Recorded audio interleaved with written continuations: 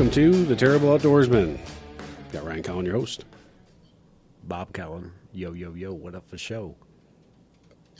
I'm sorry that I'm not in studio this week, but I am tuning in from the wonderful town of Midland, Michigan, Captain JG. JG. Oh, man. It's weird talking to you through a phone again. It was nice having you down in studio. It was fun. It was a hoot, as they say. A hoot. Hoot. As the young folks say. As the owl flies. Hoot. Yeah, it was fun having you down. Doing the shoot and stuff. Doing the podcast till like 1:30 in the morning. Oh, my God. Getting home. That got to my parents' house at like 3 a.m. Yeah, and then the alarm started going off at like 6. Oh, it was such a bad idea. God, we have terrible ideas. It was a terrible outdoorsman. That's to sum it up. Yeah, we stayed up until 2:00 in the morning, and then decided to go fishing at like 5 or 6 in the morning. Yeah, we met at what? You picked me up at 7, or I met you at 7. Yeah, right? I met you at 7, so I left my house by so you had to get up at like 5:30. We left here at like 1:30. I got home and I crashed. I was out, and then I felt like I blinked, and my alarm was going off, and I'm like, oh my fucking God, please! I was just hoping. I look at my phone and I see a text from one of you guys like, yeah, I'm out. It was my boat, so I couldn't be the one that was out. You could be the one, yeah. I had my boat. You easily could have been the one. Yeah. And I would have been like perfect. It would have been a domino effect though. Like if I was out, Ryan would have been out. You would have been out. But if 100%. I showed up, like we were all showing up. Yeah. So it was like I was the linchpin there. Like I had to go. Yeah. So I still had. I would have felt so occupied. I'm glad that I went. Yeah. I would have felt occupied if Jason spent the night at my house. But the fact that he went home, I'm like, ain't no shame. I'm gonna go back to bed. Yeah. I was like, Bob and Jason go fishing by themselves. They're good. You don't need me for nothing. Oh, man, that drive would have sucked in the morning by myself, though. Oh, yeah. Somebody keep you awake. Yeah. So so what's been new, Jason? I guess we haven't talked in a little over a week now. What the hell was that? So, let's see. Still have to commend you all for taking me out casting for the first time in 2022. I can't believe that it was June before I cast a line. That is just a disgrace. Oh, yeah. You're talking casting for any species. Yeah. Yeah. Yeah. Well, you weren't casting when you were ice fishing? No, I ice fished one day, and no, I didn't cast. And that took me a second. I was like, wait a minute. You can't cast when you're. What are you talking about? Well, I mean, those jigs, they cast so well, but I never get any hits when I'm burning a topwater across the ice. Oh my God. I never get shit. Yeah. That would be awesome. They gotta be pretty aggressive to get them on topwater ice fishing. Yeah. Holy shit, I'm gonna do that next year. Yeah, I guess I didn't realize that was your first casting. I think we had talked about it, but I just forgot about it. And I would like to report to everyone listening, if there is still anyone listening, first cast of the year did result in a nice, healthy backlash. However, I did hide it, and actually Ryan and Bob didn't realize that I had to pick a backlash out on the first cast. I didn't realize it. Well, I think we were all pretty excited to start casting. Well, we were all messing with our stuff, doing our own thing. Yeah. Was that that new reel? The first time you cast that reel? It was. Yeah, I had a brand new reel that was 3 years old that hadn't been used. I had brand new 3 years old.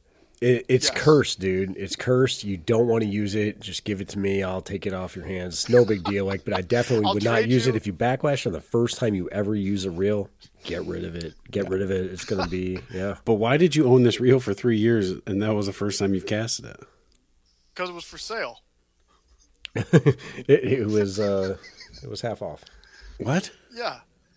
Yeah, I got that. What's it called? A Toro Beast? Yeah, he's got a Revo Toro Beast like us, doesn't he?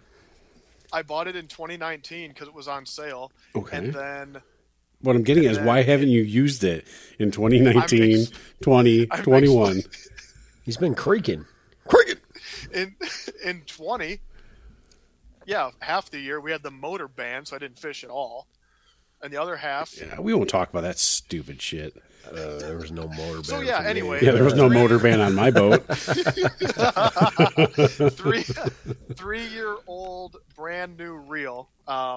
I I put that on the rod. I had purchased, so the line on that reel was purchased the day before. It was still nice and fresh. Tied up a good strong knot to withstand the backlash. And yeah, it was nice. I really liked that reel.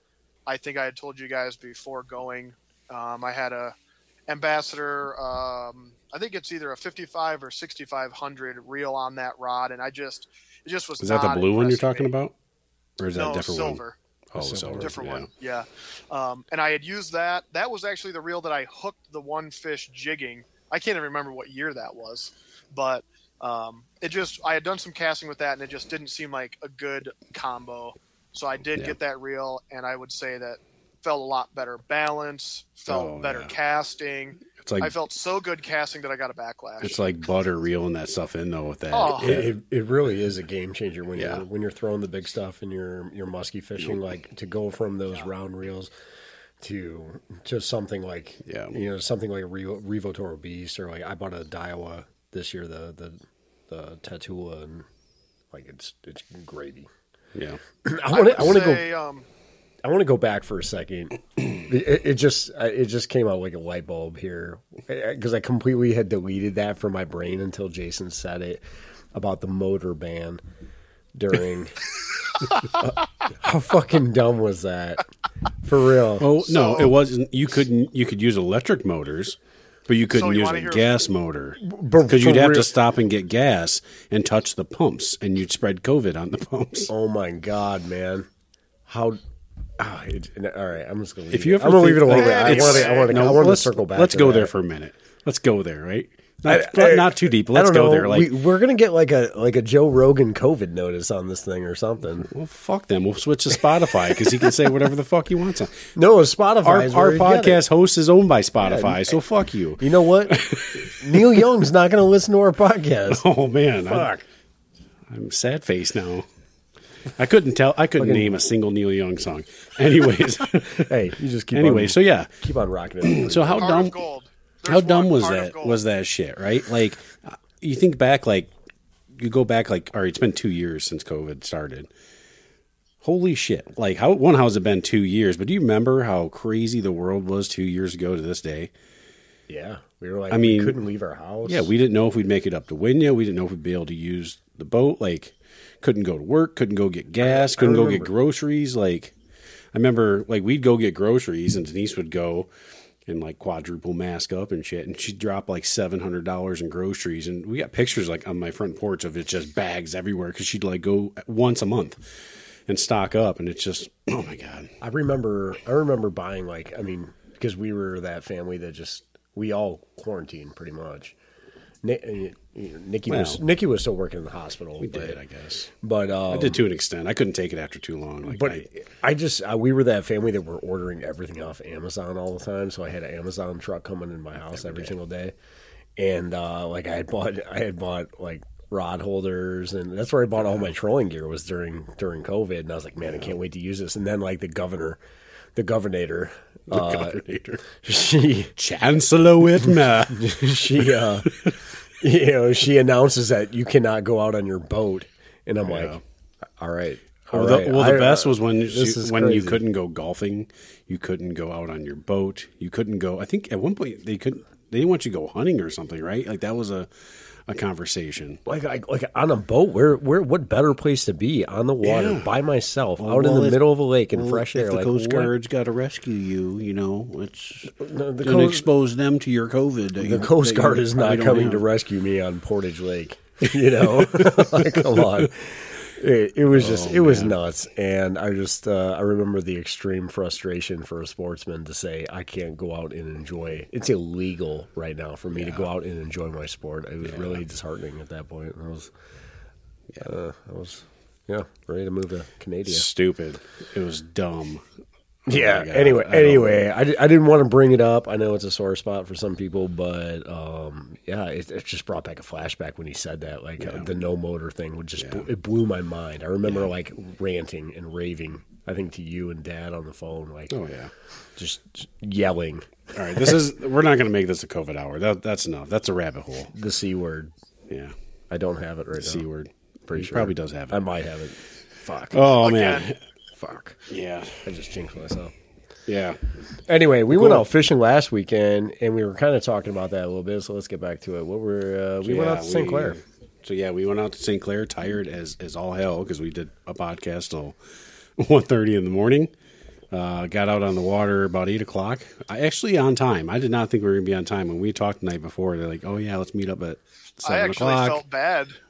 Yeah, because you were late. I thought you were going to be sitting there waiting. I Of all people to not be late, it's not going to be you. He was literally like 5 minutes late, though. Like, Yeah. But I will say to the people listening out there, if you are going to show up late, if it's only 5 minutes, it goes away when you report how many drinks and snacks you brought with you. Yeah, because he brought sandwiches and all kinds of shit. Yeah, I called. I think I called you, and I was like, "Where are you at?" And you're like, "Oh, I'm a couple minutes away." Or no, you pulled up.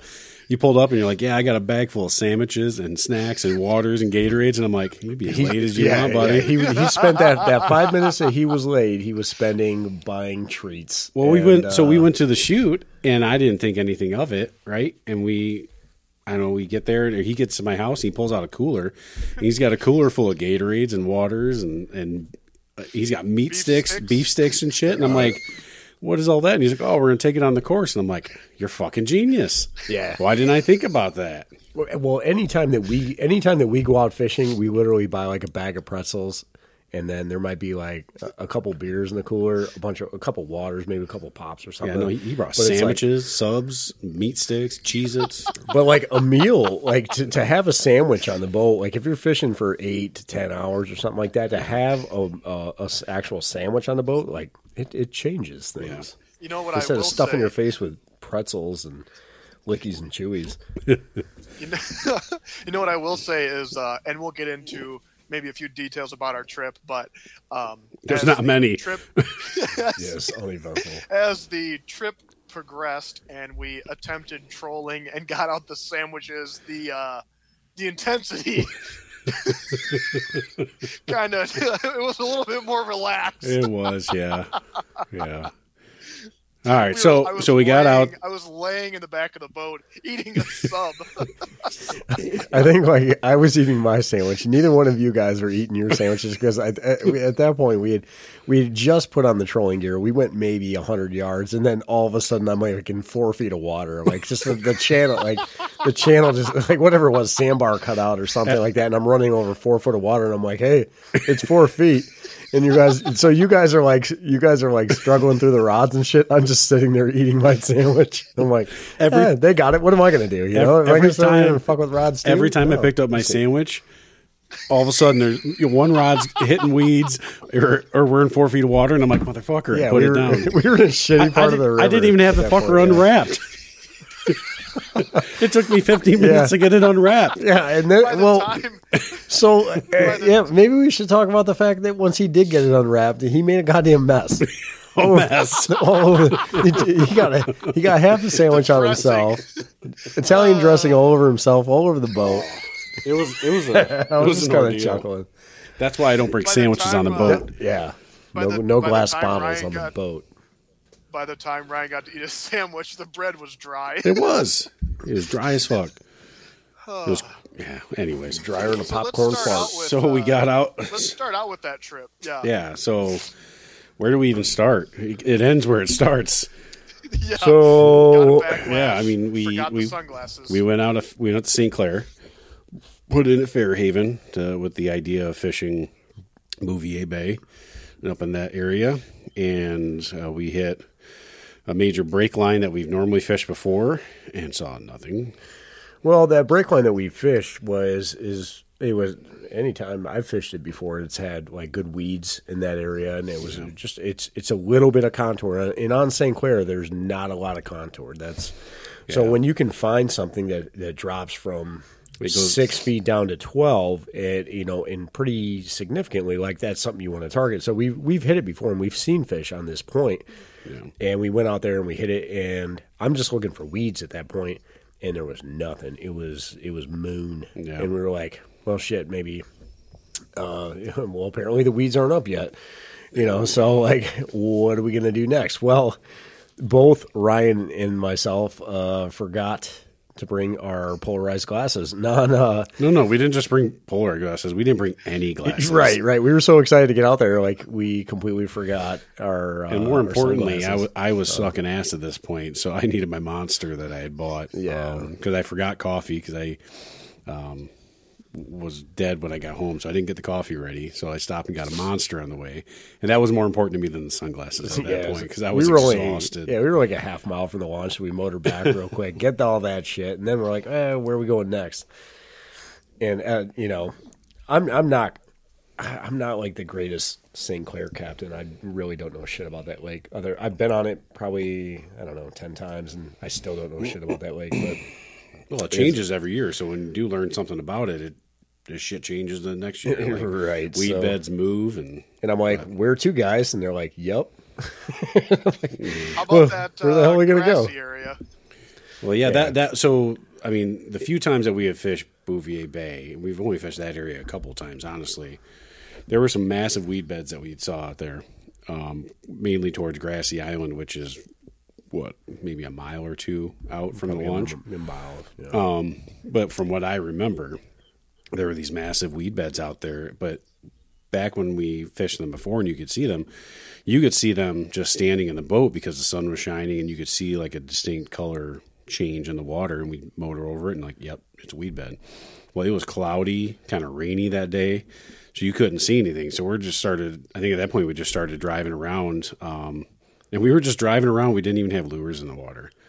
We were just like putzing around. Like, I think you got it up on plane for a little bit, but then we're going slow and we're just trying to find some weed beds. And at one point I'm thinking, like, why don't we have lures out the back? Like, we're rolling 4 or 5 miles per hour. I think at one point I kind of got myself right outside of Grassy Island. There's it's like 4 foot deep in a sandbar but it's like a mile wide. Mm-hmm. So trying to get across, I was like just motoring, trying to get across that, and I can't bring it up on plane because it's too shallow. It's super shallow. I don't remember it being that shallow, but again, I don't. It's been probably 4 or 5 years since we've fished that part of the lake. Yeah, but yeah, that Grassy Island area has always been intriguing to me because there's 2 parts to the channel. The North Channel that run through that area, and it kind of splits right there at Grassy Island. So you've got like 2 parts of the channel, and then you've got some pretty good breaks and drop-offs from that island itself coming from shallow water down to deep. And it looks nice on a map, and I know that, fish are caught there every year. But at this point, we started targeting, and we did fish that a little bit. We targeted that a little bit with some lures, and it was kind of not seeing anything whatsoever. Nothing. So we saw it, but there was a shit ton of boats. You guys were casting in like 2 feet of water. I was casting in the deep side. And I'm thinking, like, what the fuck are you guys throwing at? Like, you're casting like Bass Haven, throwing for muskie. And like, hey, maybe there's a muskie sitting up there, but I guess you got to cover every part. I was just trying to go. I was throwing. I guess at the time, that's what I'm thinking. Since then, I was listening to a podcast actually this week, and they were talking about like this time of year in some lakes, they're hitting 2 to 4 feet of water to find muskie, depending on the water temp. And the water temp out there was like 55, 56. Like, it was pretty chilly. So now I'm thinking back, like, I might not have been that bad of an idea. But yeah, so it was just kind of a matter of targeting everything. Like, I knew you were throwing into the deep, and Jason was kind of throwing out like kind of along the break line. I was throwing up right up into the shit. So we had everything covered that way. Just nothing. I figure if we got three lines out there and 2 are going shallow, burning blades and burning crankbaits, like, I might as well toss some rubber over the other side. Yeah. Till we move a fish. And then we saw a shit ton of boats up in the North Channel. And we were like, let's go see what these guys are all about. I didn't know what they were doing. I assumed they were walleye fishermen at the time. And as we rolled up there, they were definitely walleye fishermen. It looked like they were, bottom bouncing through into the North Channel. The North Channel. But I'd never been in that part of the North Channel. Yeah, before. Same here. It was pretty cool. I really liked it. Like, just going up there and seeing some of that contour, seeing the depth. It was crazy. 40 feet of water. Yeah. Anywhere on St. Clair, 40 feet of water, that's the deepest I've ever seen it. But we got up in there, and pretty good current and stuff moving through there. And we got up in there and messed around a little bit, did a little bit of jigging, and just some kind of just exploring a little bit more than anything, and did that for a while. And then we're like, hey, let's go explore another part. And that's when I think we hooked up the trolling gear and started dragging some stuff around, saying, all right, that's when the sandwiches came out. That's when the sandwiches came out. Well, you think about like from that point of that story that we just told, that's like 3 hours. Yeah. Honestly, like, because nothing's close, like in St. Clair. Like, so from the launch to do all that, and then go back to the launch, and then motor back to the Grass Island, and then motor up the channel. Like, honest to God, it was like 11 o'clock by the time we got up in there. Yeah. I'm like, holy fuck, where'd the day go? You know? There was a lot of walleye fishermen up there. I think that they're still doing pretty good.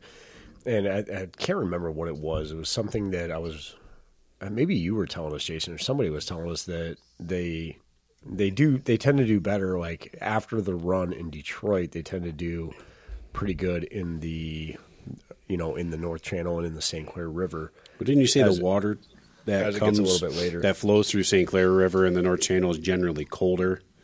Yeah, because that water is coming straight from Lake Huron, so it's a little bit colder. The water from the Detroit River has, it's gone like through the shallow part of Lake St. Clair, and so, like you said, Bob, the fishing there, it tends to be a little bit behind the Detroit River, and it seems like they're doing well. For reference, I just looked up on my phone the distance from the launch to Grassy Island. No wonder it took us so long to get over there.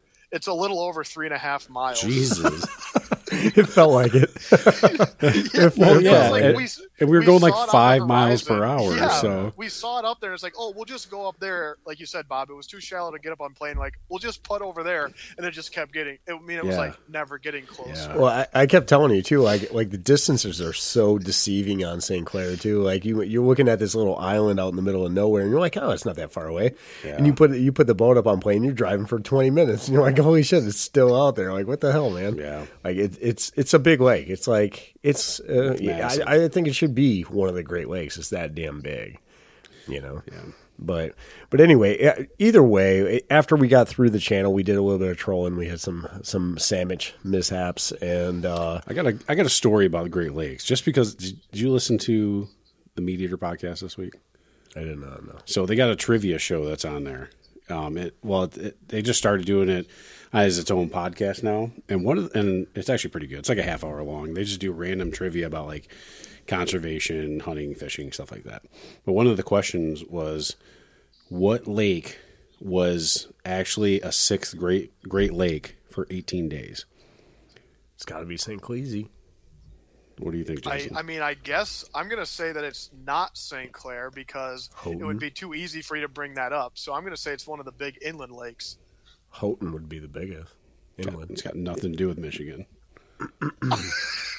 Really? Okay. Lake of the Woods. If I remember right, Lake of the Woods. It was like in Nevada.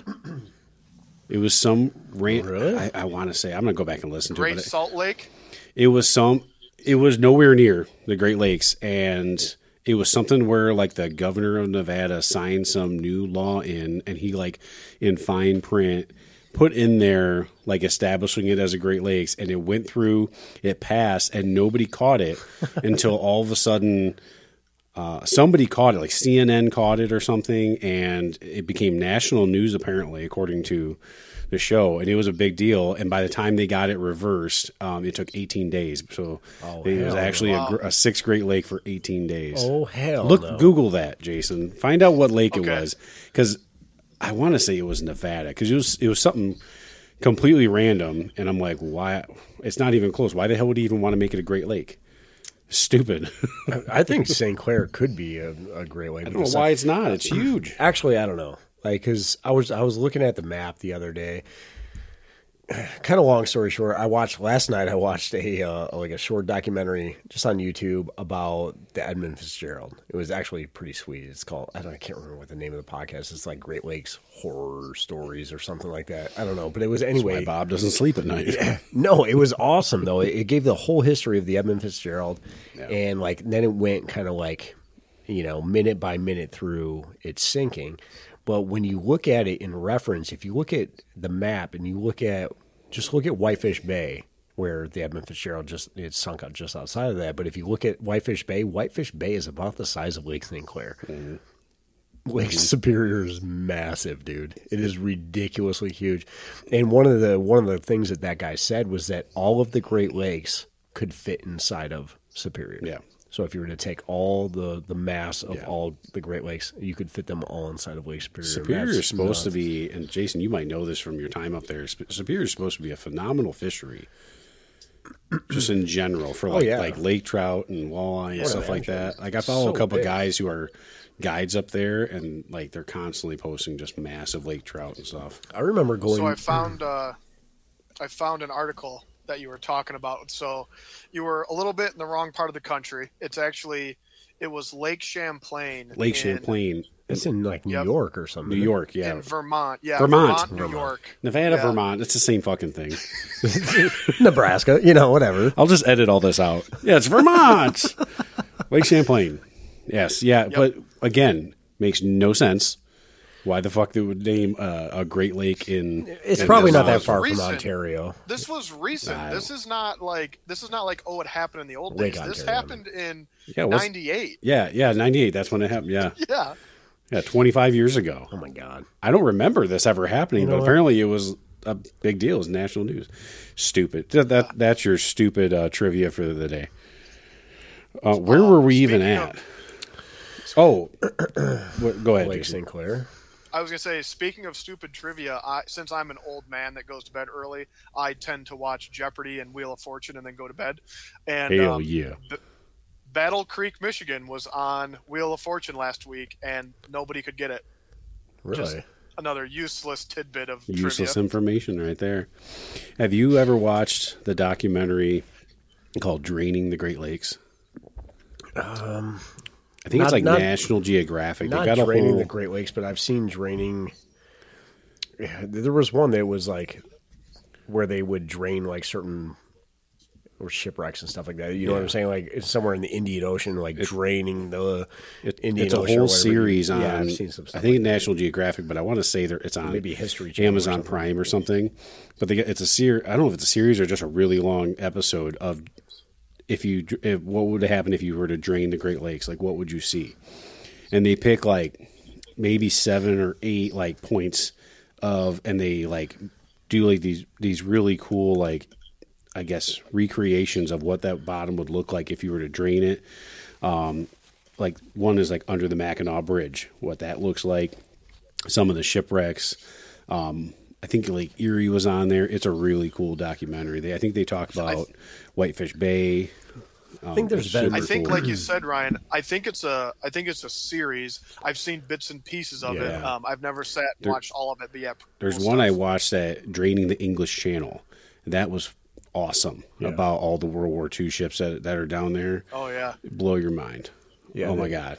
I think there's another one on Pearl Harbor, draining Pearl Harbor to see all the ships that are sunk there. I think the Great Lakes, in that documentary I watched last night, he said something around like 6,000 shipwrecks noted, that they know of. We saw one in the North Channel.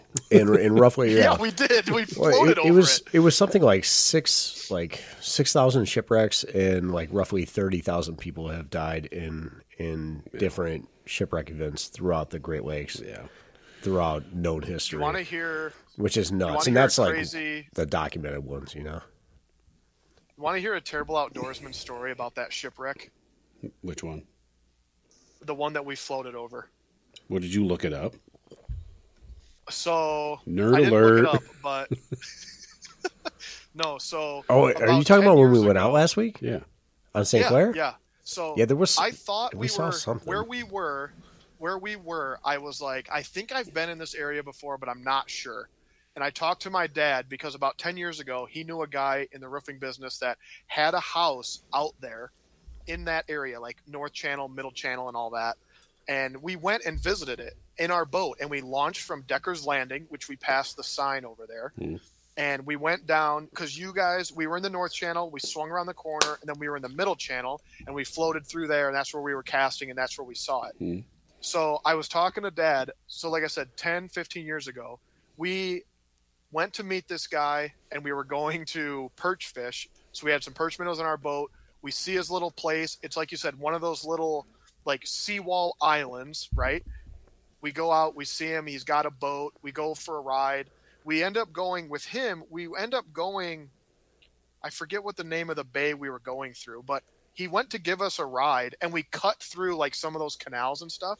And this guy is ripping through the bay, and the motor's kind of making some noise, and we're like not really paying too much attention. And I'm looking back, and I'm like, why is it that where we are driving, the water is clear on either side and it's brown in the middle? And the guy was dragging bottom with his boat while we were driving around in those shallow bays. So anyway, fast forward, we get back to his little shack. The minnows have roasted all day in the minnow bucket, so they're all dead. Dad and I went out to fish, and we tried to drop anchor in all of that current and stuff. And so when we dropped it, it got hung up on that shipwreck, and we lost our anchor and our anchor line. Yeah. No shit. Really? And I was like, I told Dad where we were, and I was like, I feel like we were in that spot. And he goes, yeah, that's where we were that day. So there you go. Yeah, it was crazy. It was on my side imaging that we were able to see, we're like, what the? They noticed it. Even on your regular sonar, it was just this big blob down there. And then when you saw it on the side imaging as we went across, I was like, "Oh shit! Like you can see clear as day." It looked like something like some. Who knows? It's Musky just sitting down there. Just Detroit. It's Detroit. It could have been a car that went through the ice or some shit. Hoffa was down there. It could have been Hoffa. Well, I know that there's an anchor down there with green rope attached to it because it's ours. Yeah. Time to get the scuba gear out. All right, so that's 10 minutes of useless information. Back to our fishing trip. Man, we could make this a podcast talking about like Great Lakes history. That wouldn't be a bad topic, dude. It would be cool to break down. I took a course in high school that was Michigan history. It was taught by a dude. His name was Mr. Gibney, and I'm telling you, it was 100% the best class I've ever taken in my life, and I probably learned more in that class than I have in any other class because I was really interested in it. It was all about just Michigan all the way back from when they first settled Michigan like a million years ago and stuff. So, it was cool. Anyway. Well, that's not what I was referencing. Oh, what did you... Oh. Wrap it up. Oh. Well, you got another one of them coming. Yeah. Cue it up. Nerds! Since we didn't do it at the beginning. God, we suck. So much for traditions. We suck again. We suck a big time. Get you some. This is that moment that our listener said, I'm going to bed. All right, so we talked a little bit about our St. Clair event. It was fun. To me, it was exploratory.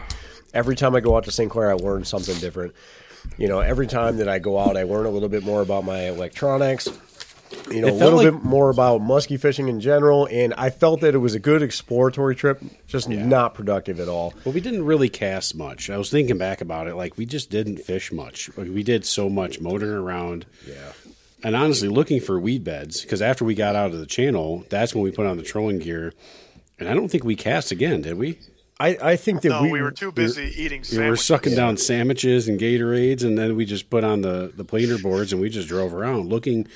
with the idea of looking for weed beds, and we never saw any weeds. Not a single weed. 2 hours after that, we just drove around through Bouvier Bay, and it was just smooth. So it's super early though. That's the thing. Even June, we're kind of used to we get kind of geared up and start thinking about musky fishing, or even we start our musky fishing a little bit earlier, and on St. Clair, we don't start until the first week in June, but on the first week in June is super, super early for St. Clair. Yeah. So it's I think that if we really wanted to target fish, we needed to be maybe into Anchor Bay and damn near shore busting them. We within 100 meters of shore. We should have been super shallow.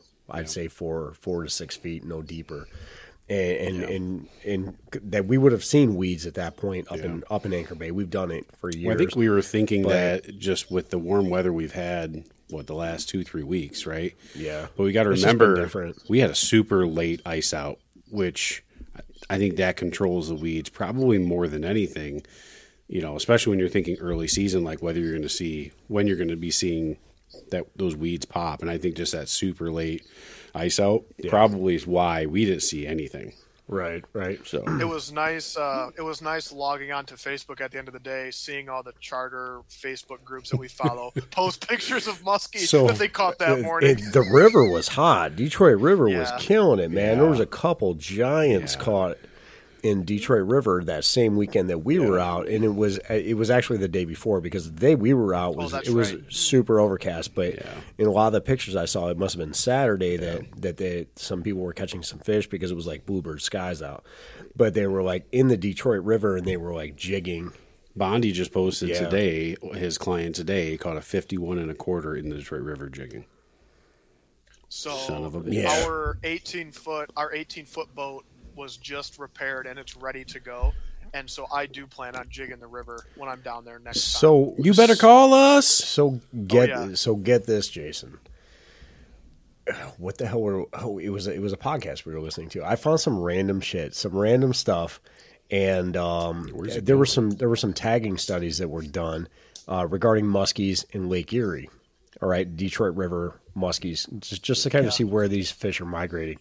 And they did a bunch of tagging. I can't remember how many fish they tagged, but it was what they found is that the majority of the fish that they were tagging up in the Detroit River that had come up into the Detroit River in the spring or around this time of year were all coming from Lake Erie. The vast majority of them were coming from Lake Erie, not St. Clair.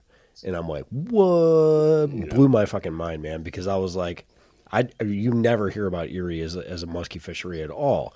So the majority of those because fish, Lake Erie is generally a shallower lake, like you think it would be well known. Oh, I'm sure. I'm sure there's established musky. It's just not. I mean, it's a walleye fishery. You know, everybody targets perch and walleye out on Erie, and it's just really not a hot spot for muskie. But I bet if you were to go out there and target them, you know, you could probably find them.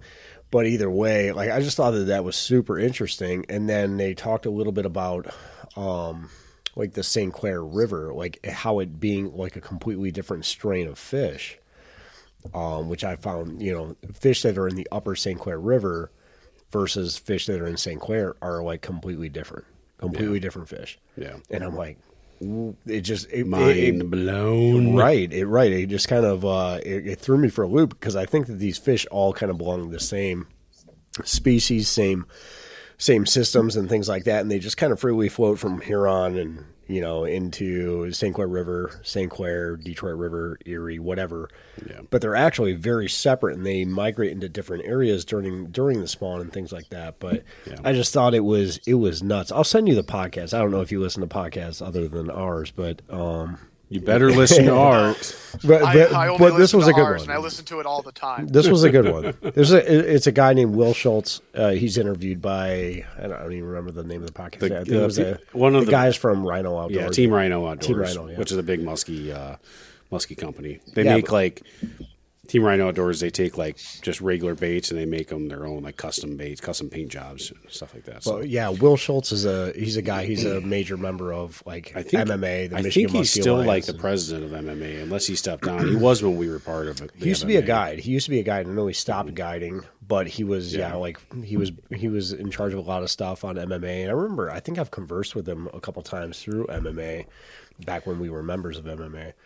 MMA is the Michigan Muskie Alliance, by the way. It's not mixed martial arts. Back when we were fighters, but cage fighters. But the guy is super, super knowledgeable when it comes to Michigan muskies, St. Clair muskies, and stuff like that. So he had a lot of really, really good info to talk about when it comes to the St. Clair stuff, because it is a nut to crack, man. It is a very. I wouldn't say it's not a difficult fishery, but it is large, and it is intimidating, and it's not for everybody, because he talks. I think it was later on I listened to one from Spencer Berman, who's a major muskie guide on Lake St. Clair as well, and he talked about how, you know, a lot of people will come out to do it. Like St. Clair will get a lot of, you know, out of staters or even people that come from Canada to come fish St. Clair just because it is a world renowned fishery, and they'll come out there to target muskie, and they'll do it like once, and they're like, all right, I did that.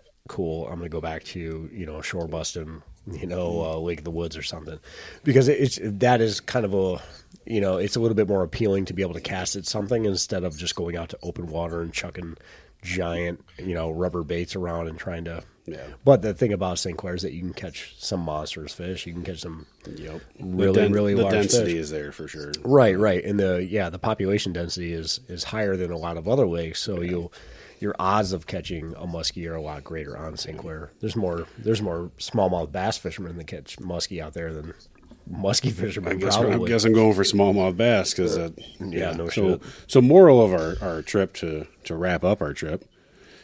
Since we've taken this trip and spent 45 minutes on nothing, we didn't catch anything. We didn't see anything. But true. No, but again, not a waste. No, it wasn't. Again, I was thinking back. Like at first, I'm like, we didn't fish at all. Like we suck. But looking back at it, like the next day, I'm like, well, we explored a lot of new water though. We saw a lot of cool shit. Kind of got a lay of the land. We messed with the trolling gear, got the planer board set up. You taught us a little bit about some trolling stuff. Like, oh no, it was good. Like it just first outing. Yeah. We were terrible outdoorsmen, so we're not supposed to catch fish, right? We weren't expecting that. Hey, when I look back on it, I say, no trailer bearings blew. Booyah! The boat plug was in. That we didn't know lose anything. Like, it was an excellent trip. Yeah. So far, I've got a pretty good track record with my boat, but it is only a couple of years old. Yeah. So that's okay. Ryan and I are taking care of the other half of the equation. Yeah, we've stepped up and taken over that thing. So, all right. So now that we're an hour into the podcast, this whole podcast is based around muskie. Now that we're that's all we've talked about. So we're gonna break down muskie. Musky Madness. Musky Madness. So we got a trip coming up next weekend. Now this up, I guess. Next weekend, end of June, going to Tequamana River, and I'm freaking stoked about it. We've talked about it briefly, but we're gonna break it down a little bit about what we're doing. We've never done it before. I know one guy that's done the Tequamana River over by Newberry, where it's a very shallow, small, narrow river where you really need a canoe or like a small rowboat to be able to get in it. We're going kind of the other side of the falls. Yeah, the lower falls. Yeah, and so I don't know anybody that's fished this. But yeah, so we're going to be staying at the campground right there at the mouth of Lake Superior. Launching there, so we'll be launching right at the mouth. And then motoring, it's 17 miles from there up to the falls. And it's all pretty deep to where you can motor your boat on plane, or at least at a steady pace to get up there. So we've got, 5 days to break down that section of water. So, which is going to be a feat. You think about it, 17 miles of river, that's a lot of fucking water, I'd like to preface a little bit this musky fishing itself. So, like, there's a certain draw that at least I've attained to musky fishing, and I don't know what it is. Like me and Ryan were talking about this the other day. Like normally, like I'll call him on my way home from work, or he'll call me on. Normally we're driving about the same time on the way home, so we call each other and we literally talk about musky fishing every time. What lures did you buy? What lures did you buy? Yeah, and like I think I could use this in this area. Don't tell my wife. Yeah, don't tell my wife I love this. And I gotta try to get home so I can hide my. I gotta get home before the FedEx guy gets there. Yeah, before the musky shop shows up in my door. But so there's a certain allure to musky fishing that and I think we've talked about this in other podcasts, about catching muskie, and like it was just kind of a game changer for me when it came to fishing. Like I love to go out and catch a walleye or catch bass and catch pike and catching fish is fun in general. But when it comes to musky fishing, it's a little bit more like hunting to me, where it's all day. It's a grind all day long. Just like hunting, where you're sitting in a stand all day long waiting for one shot at a trophy buck. If you're going out to hunt for meat, that's cool. Like if you just want to go out and shoot a doe or something, or whatever you want to do just to hunt meat, that's walleye fishing. Yeah. Right. But if you want to go out and you want to kill a trophy buck, it's a little bit different style of hunting, right? It's you're sitting and you're holding and you're passing out other, small bucks and things like that, and then eventually you may get a shot at this one, right? But that one encounter makes it worth all of it. And that's musky fishing to me, is that one encounter makes it worth all of it. I can go out and not catch a single fish, but if I've got a couple of follows, or if I have a couple that come up both sides in a figure eight or something like that, like that's the adrenaline that you get from that is just, it's equal to catching 5 walleye. The adrenaline I had when I caught or something, like that year up in Wynyard where I put 2 muskie in the boat, like back-to-back nights, like how I felt at that moment, honestly, is better than any deer I've ever shot. And I haven't put one on a wall, as we know, bullet tradition. Yeah, and that adrenaline I had that day was nothing even compares to it. So like in the hunting and fishing world, obviously. But it gets even deeper when you start to think about like.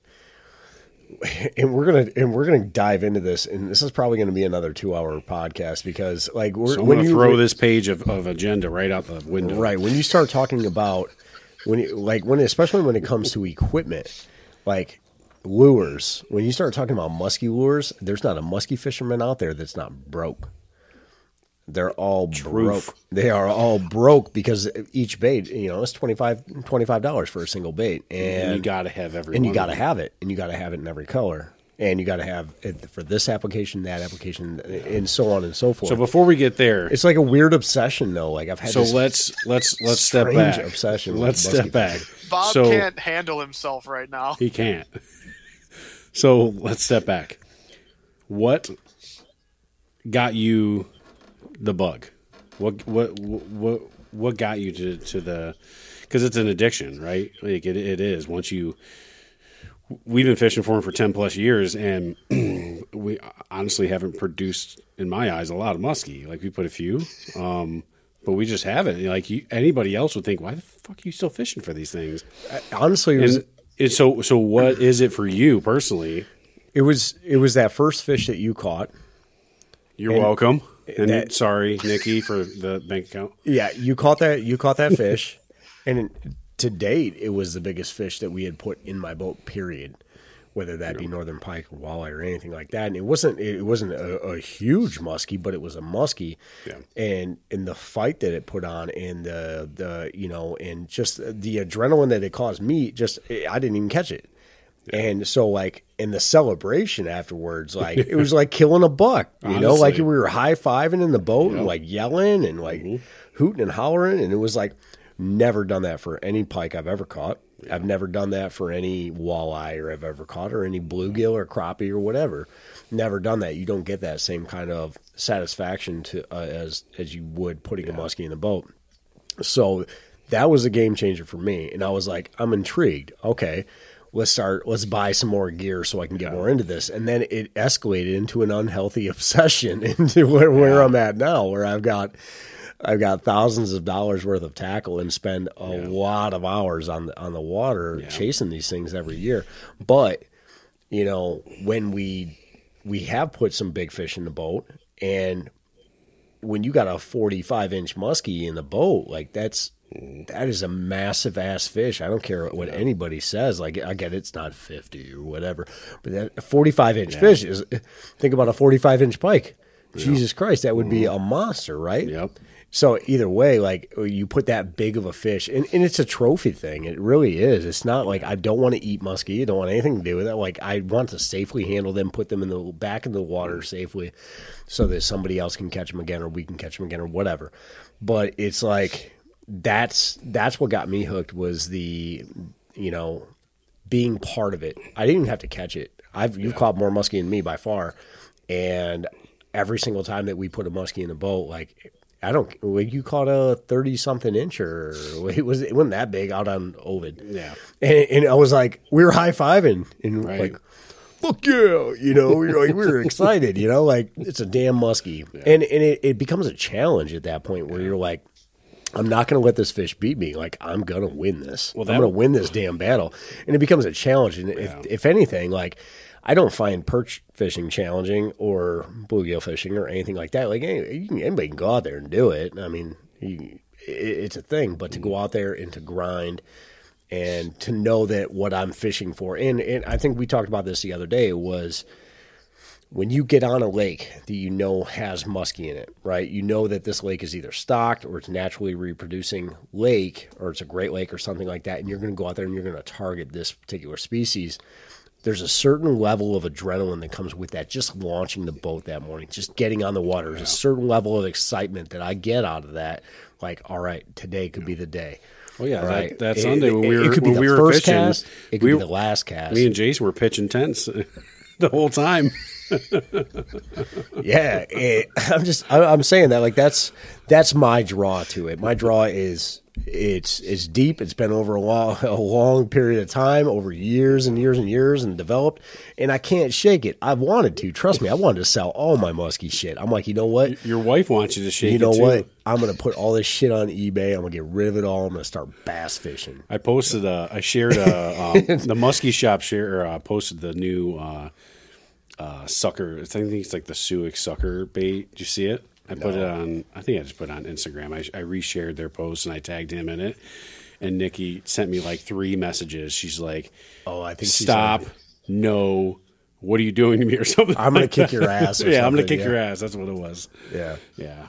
But that moment was, for me, the exact same moment when I got into it. Because when you first started talking about muskie fishing, I didn't have any interest in it, right? I was bass, pike, like whatever, like I was young. I had zero interest in muskie, and then you were getting into it. You were watching Muskie Hunter and some of these shows, and so I think you just talked me into buying. We bought the exact same combo, I think. Yeah, identical combos from Dick's, like $100 combos, 7'6" and we went. I think I had about 6 lures, some shit that we went and bought from Cabela's, like right before our trip, just because we had heard that they were putting muskie in Winya, like, and I'm like, oh, whatever, I'll go along with it. He wants to get into it. Like, I honestly didn't give a shit about him. And then I caught that fish, and then it was game over for me. Yeah. Like, that's all it took was just catching that one fish, and I'm like, all right, I'm done. Sell the rest of my shit. I'm out. Yeah. What about you, Jason? So it's funny because our muskie, it started with my grandpa had. I was gonna say, if it started when I caught my muskie with you, like, I can't take credit for all your guys' like expenses. I can't put that on me, man. It's too much weight. Right. I can't handle it. You saw him when I showed you guys my baits. My grandpa had 6 or 8 old believers, and somehow we got those. I don't remember how. It was before he passed away, but anyway, we got our hands on them. And my dad's like, "Oh, look, here's some muskie baits. Let's go troll Lake St. Clair." And we have caught a couple of muskie in the like low 30-inch range. It was like, okay, that's kind of cool. And never really did much else other than that. Like, we would just kind of one day in the summer, we'd go troll for muskie and we might get a little one. And then I don't have nearly as cool of a story as you guys. Like, I bought a bunch of crap and I haven't caught hardly any. You got as much crap as us. You've got a good. You played off like, I don't have that much, and you got as much shit as us. I was looking at your tackle when you came out to St. Clair, and I'm like, I need that, and I need that, That's and I the need problem that. I literally is- just bought 2 Bondi baits. I saw that, yeah. Yeah. So let's see.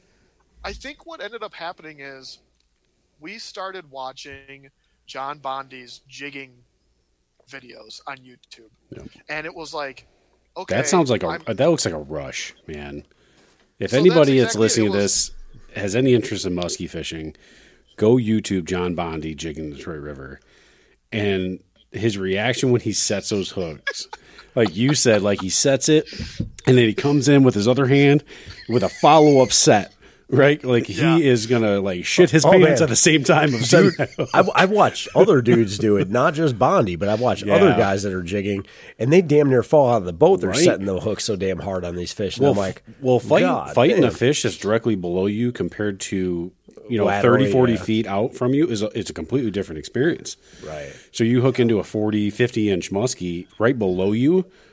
I got to imagine that's a hell of a ride. Up, yeah. And it's like it's pulling straight down, man. So like you have no choice but to like get the edge on that fish. Anyways, Jason, not to interrupt you. Sorry. Yeah. I don't remember exactly when that happened, but we started watching those videos, and I showed my dad and my brother, and I was like, okay, I'm not saying I'm the greatest guy on the trolling motor jigging for walleye, right, on the Detroit River, but I was like, guys, I think we can do this. I think we can we can jig the river just like he's doing, right? Mm-hmm. Like you can kind of, we've laughed about on the Canadian side, you see those piles like in the background of his videos and in pictures Always. and stuff. Everybody like, knows where that's okay, about I that, can yeah. go do that, you Mm-hmm. know? So we bought, I think we only bought like 3 baits to begin with, right? Each one of us bought one. And Jacob and I one day said, we're going to launch, we're going to fish the dumping grounds. We went out there in the southern end of Lake St. Clair. We cast for a bit, we trolled for a bit, and then we had launched from Alta Road, and we said, well, let's just go try try jigging in the river. We didn't have Canadian licenses. And I put on the bait that I bought, which is a black Bondi bait. He had a white one. And in our first pass, I was halfway up on my jigging rhythm, and all of a sudden my rod stopped. And I didn't set the hook right, like we joked about with Bondi. I didn't set the hook like that. I just like leaned in, and it felt like I was hooked on a car. And just as fast as my rod like loaded up, it came off. And I was like, oh my gosh, I just had one on. And he goes, no, you didn't. And I wound my bait up, and there were teeth marks on it. And I was like, yeah, look, here's proof, you know? And I had to stand there for a second because my legs were shaking. Yeah. And you so literally just had a hit. I had a bite. Yeah. I had a bite, and I was like, oh my gosh. So honestly, after that happened, we leading up to that, we had each bought a musky rod, a couple of baits, and then it was like, okay, the next week we bought some more baits. And then the next week we bought some more baits. So we bought like 10 Bondi baits. We bought 10 of those Bondi Profit, like I told you guys about, like his reject lot of lures. We kind of spent way too much money in a short amount of time. Yeah, Then you got to do it over bought like a those- lifespan, you know, like Yeah, we've been doing this for Then- 10 years and I still feel like I've spent way too much money. yeah. And so then we bought those Storage reels, is and becoming an unfortunately issue. I ended up moving jobs and this and that, and I kind of, although we had all this tackle, we weren't really using it that much. And then last year, my dad has gone out with a friend of his and a guide, and they've trolled on St. Clair a couple of times and caught some fish. And then last year was when he went and trolled with those guys out in front of the Clinton River Spillway. And he told the guys on the boat, his friend is best friends with the guide. So he's standing there with those guys, and he's like, I know where we're at. I can launch my 18-footer here on a calm day. He's like, I can do this, guys. We're like, oh, ha, ha, ha. He goes, no, watch. I'm going to go, 2 days from now, it's going to be a Sunday. It's going to be calm. I'm going to come out here. And so we had those baits that Jacob and I bought. We set up our boat, and in an hour, we caught one, and it was 46 inches. Yeah. And it was like, how is this possible, you know? And he sent a message to those guys, like, I told you guys I could do this, and look. And they just laughed. They're like, I can't believe that it actually, and it never goes like that. No, right? never. Never. It never, and you never make a bold prediction of like a 50-incher, right? Who would do that? Yeah, Who what a would- loser. What kind of loser would do that? It is bold. So yeah, we It is bold. got it is that bold fish, prediction, not and- like half-ass prediction. right. We get that. Not like fish, I'm going and to then catch a obviously musky casting, but whatever. Go ahead. we get that fish. Obviously, I look at this arsenal of tackle we've compiled and hardly used, and then talking with you guys over the winter, and it was like, this has got to happen. Like, I just got to go more often. But yeah, just a few instances like that. But I remember loading up on that jigging fish, and my legs dude, were I'm shaking. so And then I hooked one jigging and actually got it to the surface. My dad botched the netting job, and at that point, it was like, okay, it was man. close enough, you know. Well, he's a terrible outdoorsman, too. Oh yeah, we haven't even Yeah. gotten into his stories. So Bob and I were actually talking about it earlier in the week about, like, we're probably just going to break down and get our Canadian fishing license because we plan on fishing the river. 100%. We plan on fishing the river a lot. And it's not that much. I think it's like $100. I'll spend $100 on other stupid shit. Especially in the fall, I think. Yeah, like in the fall, we want to hit it pretty hard. Like, I don't want to have to worry about crossing the line. But even like walleye fishing, like when we go down there walleye fishing, like I'm just going to buy it every year. What's $100? My dad Like, and his, yeah. There's a lot less traffic on the yeah, Canadian side, too. Brian and his buddies that go down there, like they pretty much religiously fish the Canadian side Yeah. for walleye because there's Yep. My generally dad a and lot his less buddy did it people, this and year. and that's where the fish are. So like I'm just going to break down and do it. So this year, when next time you make it down, we're going jigging on Yep. the river, Canadian sure. style. All right. Put it on the Yeehaw! calendar. All right, so let's bring it back to Tequamana now that we've gone Tequamana. down that rabbit hole. I'm going to rename this podcast the Rabbit Hole. So, all right, so Tequamana, The musky hole. Jesus Christ. So we're going to Tequamana in a week. Staying at the campground, we're tenting it. Not bringing a camper because it's $75 a gallon. That's a bold prediction in itself. Oh, fuck. Yeah, making it up there. Have enough money to make it up there. That's a bold prediction. Although I think I'm going to start using E85 in my truck. Just side note. Let's not do it on that trip, though. No, not on that trip. Yeah, you just I don't know. Test that on your own. I don't know what kind of performance that'll be like. But no, I passed a gas station and the E85 was $3.69. And I've heard that you get a little bit less gas mileage with the E85. But I'm like, I'm going to fucking try for $3.69 when I'm paying $5.50. But anyways. So yeah. Yeah, we're going up on a Saturday, coming back on Wednesday, so we've got 4 good full days of fishing. So, really, kind of foreign water for us. We've never been there, but we've never. I guess we fish Winya, that is a river system, but it's a flooded river system, right? Where this is 17 miles of just river, and it's not a fast current, from what I've read. Jason, have you ever fished it at all? Yeah, I fished it once, actually ice fishing. We bought some really big suckers. We didn't know what we were doing. We were going for pike, but we knew that there were muskie in there. Is this when you were going to school up there, I presume? Yeah. And we caught nothing, which is just a typical day. And that's ice fishing for you. Yeah, exactly. Ice fishing is worse than musky fishing, I think. The good thing is we didn't have to drag a shanty through snow. Oh, fuck. But anyway, no, I don't have any real experience. I have a friend that has fished the Newberry area of the river. But other than that, no, nothing really to add. So I'm really interested in hearing how everything I've read on it, at least, is that it's only a couple miles per hour, where the Detroit River is, 7? 6 or 7. Oh, it's ripping. Yeah, it's and North Channel is about the same. So it's a pretty slow moving current. So for us to fish 17 miles, it's gonna take 4 days for us to fish 17 miles. Bob's gonna be on the trolling motor all day. We're probably gonna trade off because he's gonna be fucking sick of sitting on the trolling motor. Very likely. Yeah. He's gonna get up, take some naps. Foot injury. Yeah. Eating sandwiches. Make sure you bring some sandwiches. Yeah. So that's the thing. We were talking about. We got to plan for this trip a little bit better, because we're planning on we're going to fish from pretty much sun up to sundown. Because we might motor up. Maybe one day we might motor up to the falls, and then fish it back. However, let's spend the day just letting the current bring us back, right? So we might be gone for 10, 12 hours, right? So we got to bring toilet paper to find a spot to shit on along the river. Dude wipes. Dude wipes. Not sponsored. Dude wipes. Maybe one day. That's my idea, is just to motor up and then work our way down the river throughout the days consecutively. I figure we'll break down sections of the river, and we'll just we're gonna drift this today. We're gonna drift this today. But we got to bring that. We're gonna bring a cooler just for not just beer, because we got to stay sober on this trip, waters and Gatorades and healthy foods. We can't live off pretzels and beer all week. Yeah.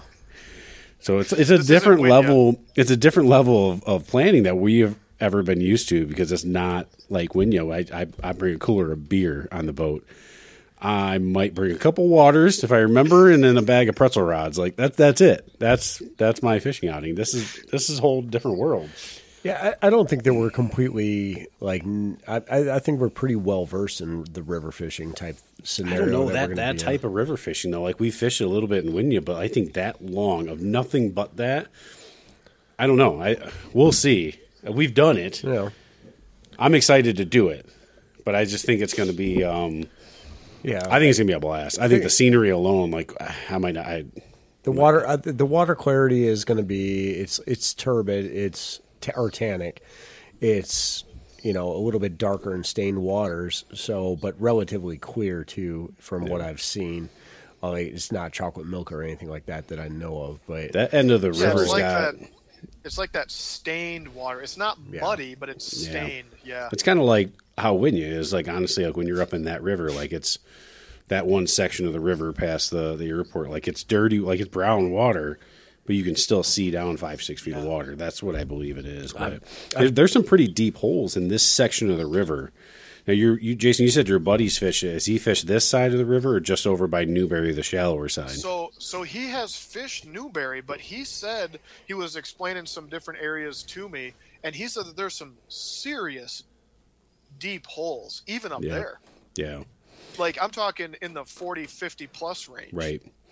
Yeah, that's what I looked at because Navionics has it, pretty detailed mapping on that river system. So I was looking at it a couple weeks ago, just like analyzing the entire river, and there's some really good, like pretty quick bends in the river where there's some deep holes, and I'm like, it looks like I'm starting to like, all right, this is going to be a spot we're going to hit for muskie. This is going to be a spot we're going to hit. Like, I'm so used to fishing the shallow shit though, shallow and shore busting. Where like you got to think about it different when you're fishing a river. 17 miles to shore bust. Right, 17 miles of shore busting, but then you got to look at those points, those eddies where there's a curve. Yeah. I don't know how many eddies you're going to have in a river like this that's so slow, but when you got like deep pockets and stuff, and I think that's going to be. I think we have everything, just about everything covered as far as like baits are concerned. As far as in covering the water column within the river, like I think we've got some. We just recently. I'm not a deep water guy. I'm that top 6 feet of the water column is my safe. That's my safe space. All right, my happy space. That's my happy place. But other than that, I'm very not good. When it goes below that. But so I bought some deeper diving stuff, some crankbaits and things like that. I'm excited to use that 22 short. Yeah. We bought some 22 shorts. We bought some slammers and some different things to get us down a little bit. And so I think that it's going to be mixing up, between topwater, between blades, and maybe even some rubber stuff. Just trying to see what they want to hit. Right. I'm bringing my rubber stuff because if we get into some of those deep holes, it might be holding muskie. I'm gonna bring my Medusas, my Bulldogs, because I'll be chucking them in there, letting them sink. And I'm bringing everything from my St. Clair shit to my Winya type stuff. So I'm bringing everything that I own when it comes to muskie fishing, and we're gonna throw it all. Generally, this river holds, from what I've read, a high density of fish, but they're all generally pretty stunted in growth. Like I think the average size is like mid-30s. Like it's rare to catch one in the high 40s range, but it's possible. There have been some like 50-inch fish caught, but I think you're more likely to catch some, 30 to potentially 40-inch fish, which I'm cool with. Muskie's a muskie, right? Like, I think I'm more excited for like the serenity of it. Exactly. Just motoring up 17 miles from fucking nowhere. I hope I have no cell signal. And being in the middle of nowhere. Sorry, TikTok. You ain't getting any posts probably for 5 days. It'll just be Ryan, Bob, and the bugs. Yeah. I'm gonna make sure the GoPro is running heavily that week though, so yeah, that's gonna be a fun trip though. So I imagine we'll probably maybe even troll a little bit too, like because I told Bob we're fishing for 12 wondering. We're fishing if we do fish as much as we plan on fishing, where it's 12 hours a day, we can't cast musky lures for 12 hours a day for 3 days straight. Like, we'll die. So I imagine there's gonna be times we're gonna be like, you know what, let's throw on a couple like bucktails or crankbaits. Yeah. Let's just troll for a little bit. Let's take a break. Well, I think you could. I mean, when we were out there, let's say you troll 3 miles or 4 miles an hour, and it's the middle of the day. You could troll for a couple of hours and cover 6, 9, 10. You could cover 12 miles of river trolling 4 miles an hour for the middle 3 hours of the day. And as you're going along, you're searching, right? You're watching your electronics. Oh, there's a hole, drop a waypoint. Go along. There's a hole, drop a waypoint. And you can check all of those river bends fairly quickly while still fishing, and then mark some spots to come back and hit. So I think that eventually over those 4 days, I think between casting, motoring, and trolling, you guys will cover that entire stretch and pick the spots out to try. Yeah, I think that that's going to be a good tactic too, because there's probably a lot of structure in that river. I imagine there's some logs laying in there, and there's, like you said, some good holes that are going to hold fish, so we can mark them and go back to them. Like, so we've got pretty much 4 full days to hit this hard. So I'm looking forward to it. Yeah, It's going to be fun. I think current's a thing too. Like main stretches of the river might we can still target them. Just a big flat open stretch of the river might be okay to target anyway. But I think it's really going to be in those bends and those points and things like that coming out from the river that we really should focus on hard. Yeah. And in some of the wider stuff in the river that's out kind of towards the mouth, like I really want to hit that stuff. And maybe, and that's something that we're probably going to have to adjust to, because when you have that perfect condition, you want to be hitting your perfect spots. You know what I'm saying? When you have like really good, and I'm not talking like bluebird days, like bluebird high sky days are not great for musky fishing. Like your overcast days, a little bit of wind, like that's with the thing with the right pressures and things like that, like that's where we're going to be wanting hitting. Yeah. We're going to want to hit some of those more likely areas that we think we're going to be able to, or where we're marking fish, or where we think the fish might be. I think that's probably a better bet. But there's a lot of stuff that's going to go, a lot of thought that's going to go into it every day. So we could have 4 days of bluebird, or we could have 4 days of rain, storms, but you know what? I'm bringing the gear. Still going to go fishing. I'm bringing the gear. When we're going that far, at $6 a gallon, you bet your ass we're going to be on the water. As long as it's not lightning, it might be. You're high as hell if you think I'm going to sit in the tent with you all day. Exactly. I'd rather sit on the boat with you all day. The one thing I'm not excited about is the bugs. I've heard the bugs are gnarly up there. Yeah, I think that's gonna be a factor. Like some there's always, even the bugs out on St. Clair were a pain in the ass. Like I don't know, I think there were some mayflies and stuff. Well, yeah, like as long as there's a breeze though. But it's at St. Clair at one point there was like no breeze, and it was like the gnats and shit were. Yeah. I hear the mayflies are about to hatch. So and I think sweet. And I think in the, like river systems and like that, when you get up tight and some of the when that river starts to narrow a little bit, like you're going to lose a lot of that wind, unless you got a good like north south stretch where you're getting like some good wind coming down the river or something like that. Like otherwise, it's going to be stagnant. Yeah, I thought about buying some of those those pants that you wear, like the zip off pants. Yeah, the pants that turn into shorts. Yeah, I make fun of you for them, but they're actually pretty legit. But even like just wearing like long sleeve shirts just to keep either bugs off you, keep the sun off you, because like I said, it's 4 days of like. I bought these pants when I was climbing on Mount Rainier, because on Mount Rainier you can go from snow blizzard to 80 degrees. Like you want to unzip your shorts. Yeah, sometimes you got to take the legs off your damn pants. So they're absolutely amazing. And I wear them fishing all the time, because you never know. Like you might go out in the morning and it's 50 degrees and it's 90 by the afternoon. And you're like, oh shit, it's too damn hot to be wearing pants. But Jason, what did your buddy say about the river when you talked to him?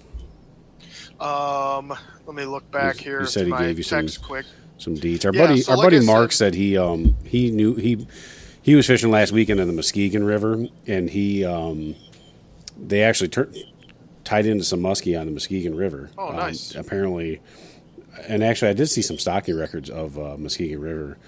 But yeah, they didn't put one in the boat, but they hooked a couple, had some follows and stuff like that. But one of the guys he was fishing with has fished Tequamanon quite a bit, and he swore by like deep diving crankbaits. And he's fished that section of river. He said, get some deep diving crankbaits. That's why I ordered those 22 shorts, because I'm like, perfect. They dive down like 10 to 15 feet. Like I can see just like hitting that shore. But what did your buddy say? So, like I said, he told me that he has launched in Newberry, and then from Newberry you can, and maybe it would be worth inquiring a bit further, because when they go, I know that him and his dad were fishing in a 16 or 17 foot. I mean, this was a fishing boat, similar, like it might have been a smoker craft or something, right? Yeah. It wasn't like a little rowboat deal. So they had fished in Newberry, launched, and went downstream. There's a place called the Sage River. It's like a tributary to the Tequamanon that comes in on the south side. That was a location that he mentioned. He said they like to fish a lot of bucktails, glide baits, cranks, and then he said they would target anything that had good lily pad cover, and he had gone a little bit later in summer in July. So it'll be interesting to see what kind of weeds you end up encountering up there, because of how we saw very little on St. Clair. So it'll be interesting to see what you run into up there. Well, especially with the ice out being so crazy up there. Oh my gosh, yeah. we talked about it in one of our first podcasts that like they still had ice in the UP. Now, granted, the river probably didn't, But I'm wondering, like, what are we going to get into in June? Like, I don't know. Right. Never done it before. This is going to be a true adventure. Which, if we do this again, you're coming. Just so you know. Okay. You're booked, whether you want to or not. You're going. So. And you know what's funny? We haven't had my brother on here to talk about it, but again, him and I have been throwing some coin at Musky Tackle, and I know that he would be down for this type of adventure. Yeah. And he's got a truck camper, so we wouldn't even have to tent it. Perfect. We'll all stay in the truck camper. Yeah, that'll work. Nuts to butts. There you go.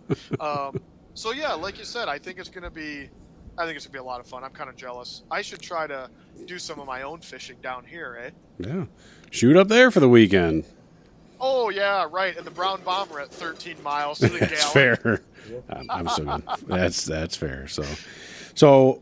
So yeah, that's going to be a fun. We'll have lots of content from that, and I'm sure. So we'll do a podcast a week after that and kind of recap what happened. I'm super looking forward to it. So let's get into just regular, Michigan muskie fishing. Yes, let's do that. Yes. Yes, let's do that. Snort. Yes. There you go, Jason. There you go. Annoyance or something. It's I had the wrong motion. Sorry. Hold on. Let me get the Jimmy motion. This is the Jimmy motion. He knows exactly what we're doing at this moment, and he's laughing his ass off right now. As we get Jimmy for not being here, son of a bee. Thanks, Jimmy, for not showing up. I'm not even on, right? Yeah, thanks, Jimmy, for not showing up. We invited you, but you decided not to show up. Yeah. So yeah, that's cool. He's not a true terrible outdoorsman. He's just a mascot. So the humble bumble. So the humble bumble. Oh man.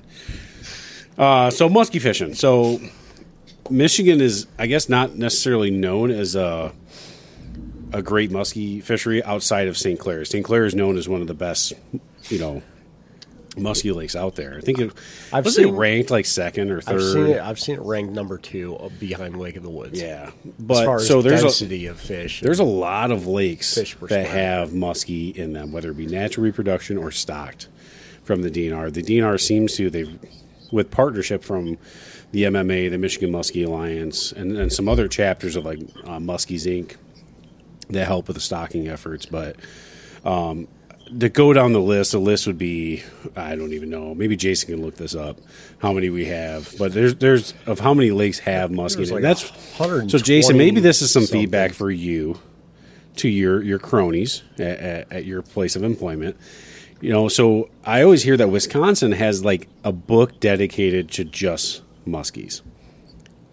And it literally tells you every water that has muskies in it.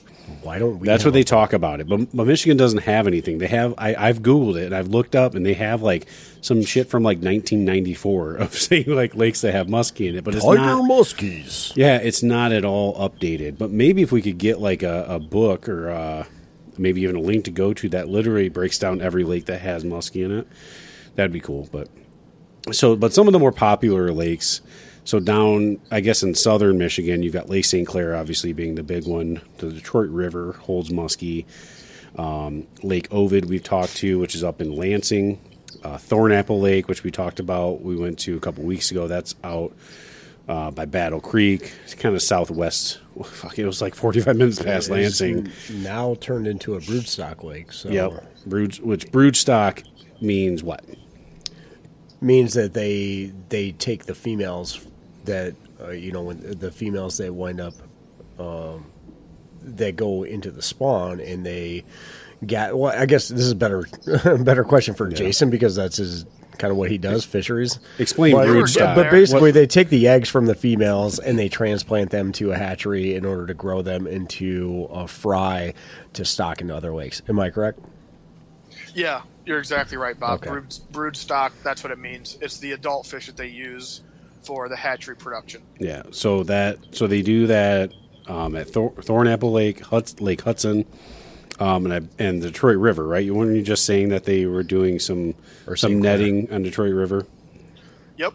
But they don't do St. Clair. They do the Detroit River specifically, right?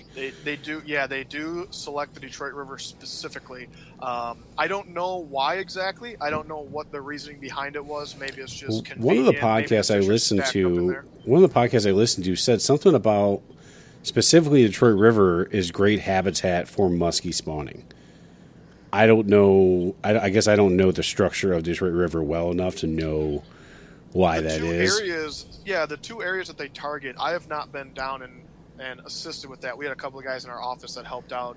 But the two primary locations that they sample for those fish are near Belle Isle and then down at the southern end of the river, Gros Isle. Okay. They just said like the shallow flats around there are apparently really good muskie habitat. A lot of spawning goes on in there.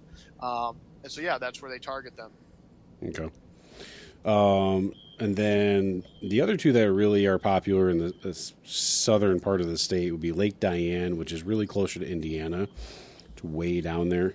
We've never been there. We've talked about it. Near like Lenawee County or no, it's Hillsdale. I think it's like literally on the Indiana border. I think.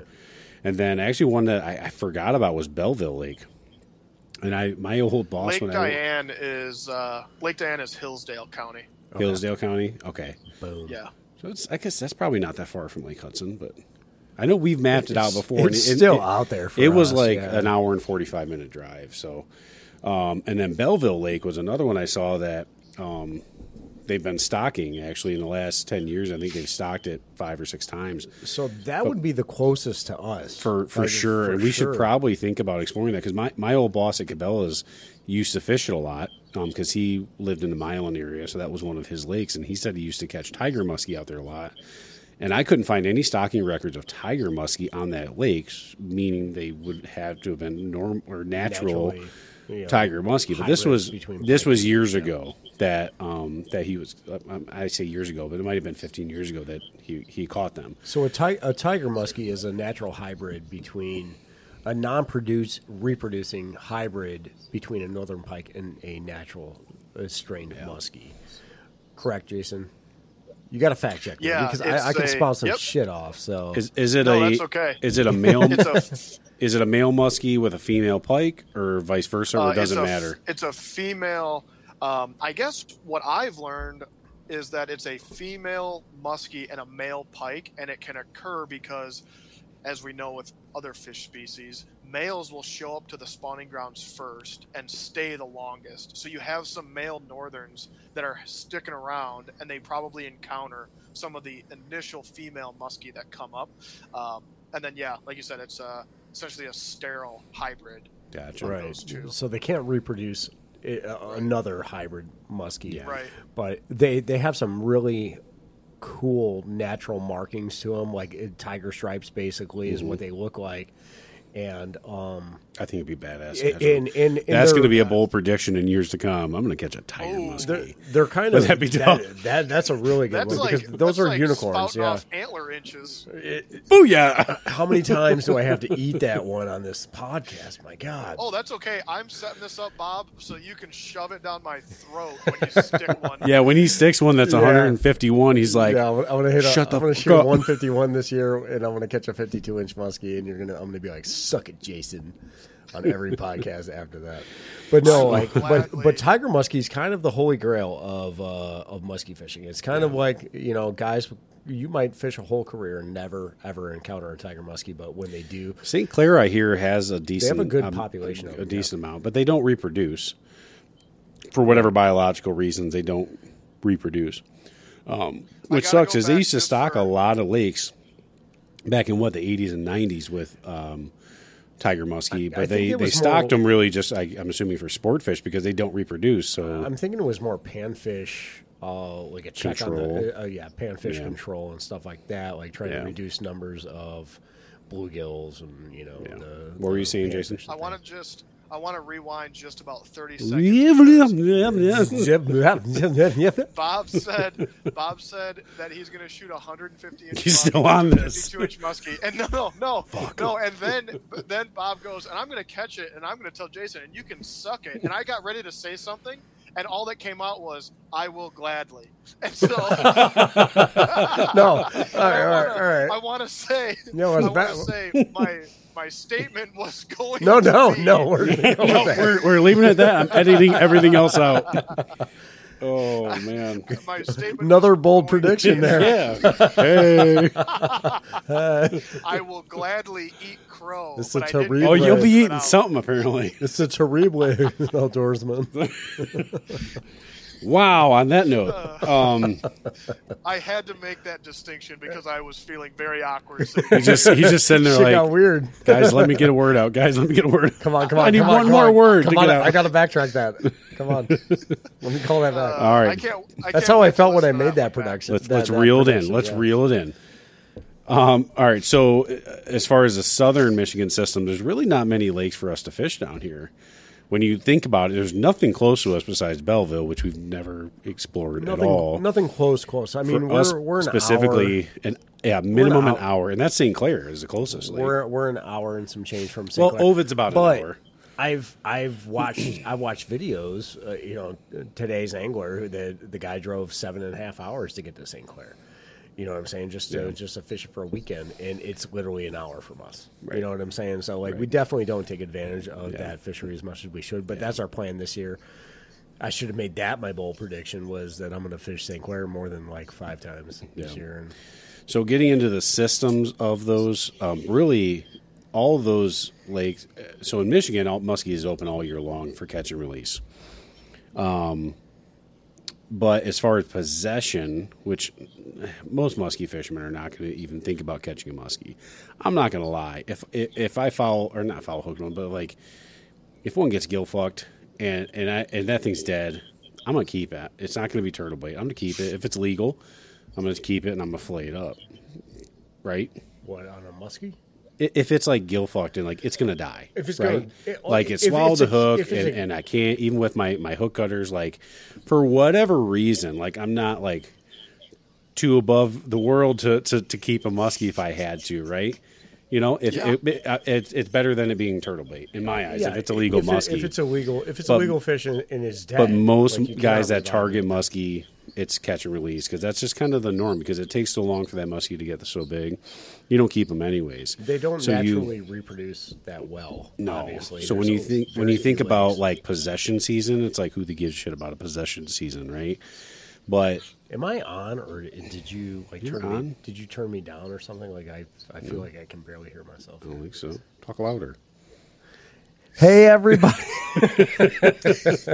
Hey, it's me, Bob. I think it's speaking of musky possession. I think it's worth mentioning that unlike walleye, pike, panfish, bass, any other species other than I guess sturgeon, muskie you get one per year, not one per day, one per year, and it's mandatory reporting that you harvested that fish. Yep. Yeah. So, And they actually you had text me about that survey. I got an email from the DNR that they want a survey for every muskie outing. You don't have to. It's an optional survey, obviously, but they want a survey on your outing to know how you did. It's super easy. It didn't take me that long, especially when you don't catch any. Especially when we didn't catch or see any. It didn't take me long to fill out that survey. But so the possession season for Lake St. Clair, Detroit River, that whole and St. Clair River, I believe you said, right?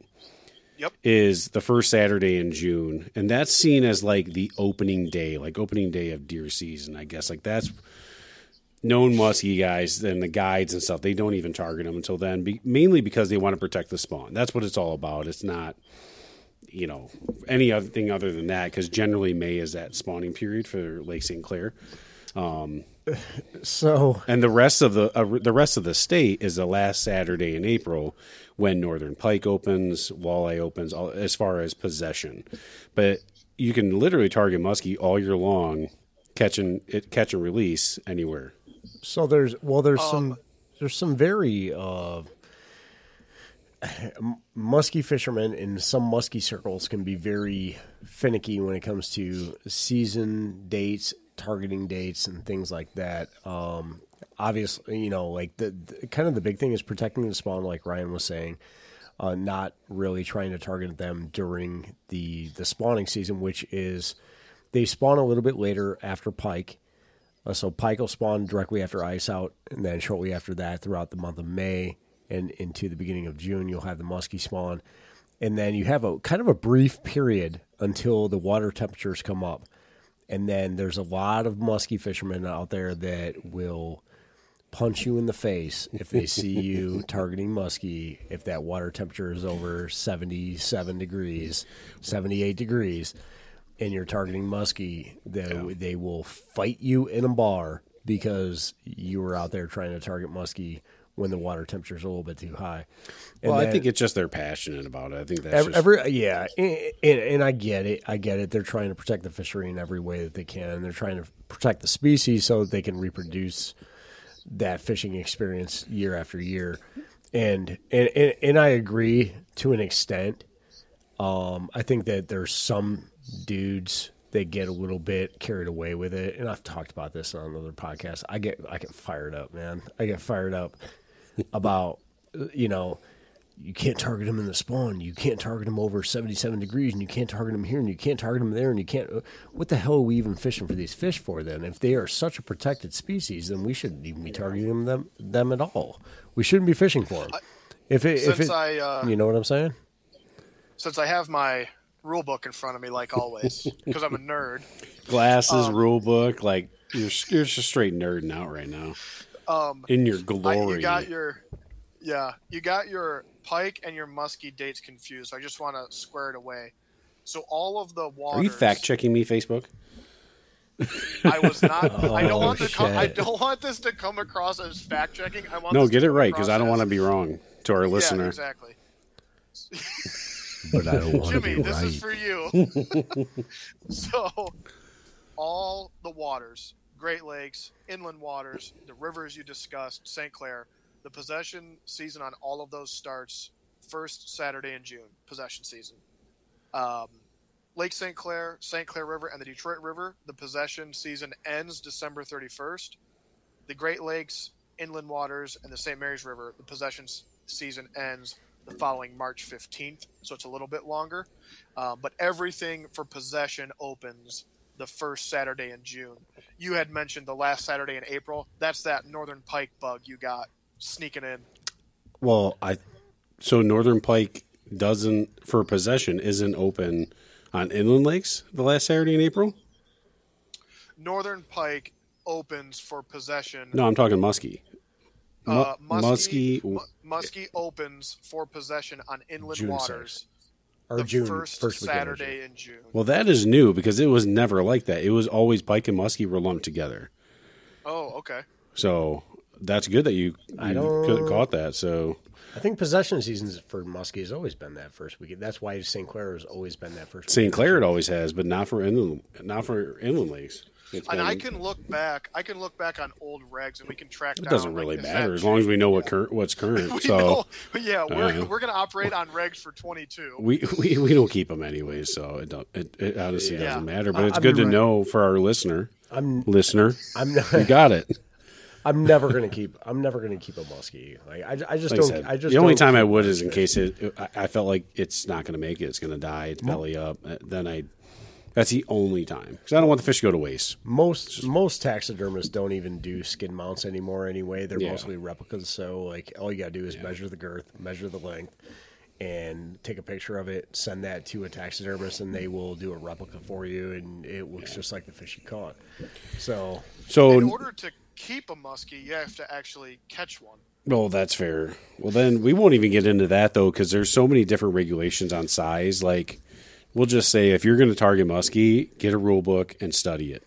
Because there are some lakes. There is a page of different an entire page dedicated to just the different regulations on different lakes. And I think honestly every lake is probably listed in there that holds muskie. Some lakes are 46 inches, some are 50 inches, some are 42. Know your waters, folks. Know your waters. So, all right. So that's the southern systems. The northern systems, I guess there's a lot more. Just obviously they're up north. So.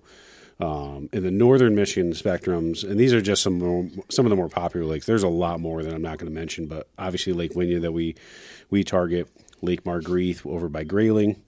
Then you got the Torch Lake I guess it's the Elk River chain, right? Torch Lake, Bel Air, Skegumog. Torch has the record northern strain, and then I think it was Bel Air caught the record Great Lake strain. So vice versa. Vice versa. So both records are actually from, and those are world records. Those aren't state records, I believe, right? I don't know about world records. I think they're world records. I remember. Because I remember it was national news. That dude that one, the one caught on Torch. Like, there was so much controversy over that fish. So many people said that was fake and all these other things. It looks fake, though. It kind of looks fake. It's so massive. Its eyes are so big and bulging. Like, you're like, what the fuck is up with that fish? Like, but it's a real thing. Yeah. But and I remember reading something about that story where that guy, he worked at a marina, and he would drive every day to work. He would drive on a boat to go across Torch Lake, and he would troll. So he would just throw 2 lines out, and then he would troll across Torch Lake on his way to work every single day. And eventually he hung up with that's a lot better drive than 275. Oh my God, man! I was like reading this, and I'm like, this guy's living my dream. Yeah. So that chain's obviously a hell of a chain if it's produced 2.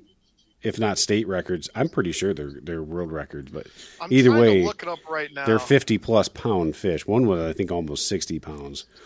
And then you got Hamlin Lake, which is actually over by Muskegon, which has been stocked a lot. I didn't realize how many stocking reports they have on Hamlin Lake, which is, I fished that before. It's a really nice lake. When did you fish it? Back in the day with Dad. We went out there with Bert a couple times, actually. We fished it. It's a big lake, big body of water. Otsego Lake, which I fished it last year for sturgeon more than anything. Otsego's awesome. The state park there was phenomenal. The town was cool. Really nice lake. But I never targeted muskie there because my wife was with me, and she's like, "We're fishing for sturgeon." They have sturgeon naturally in that lake. So. Muskegon River, which I mentioned our buddy Mark had fished last weekend, and they actually tied into quite a few fish. But the whole Muskegon River, that whole waterway has them. Black Lake. I've seen some dandies come out of Black Lake. Yeah. Some 50-inch fish come out of the last couple of years when we went up for sturgeon spearing in the wintertime in February, not last year, but the year before and the year before that, each year there was somebody that was back at the launch with a muskie they had speared. It's allowed on that lake. And both of those fish were over 50 inches. Massive. Yeah. Had them laying in the back of like a mule side by side. Massive. I've got a picture of Denise actually holding one. But you're kind of sad face at the same time. You're like, I guess I don't get as upset about it as like if somebody wants to keep a fish, that's your right.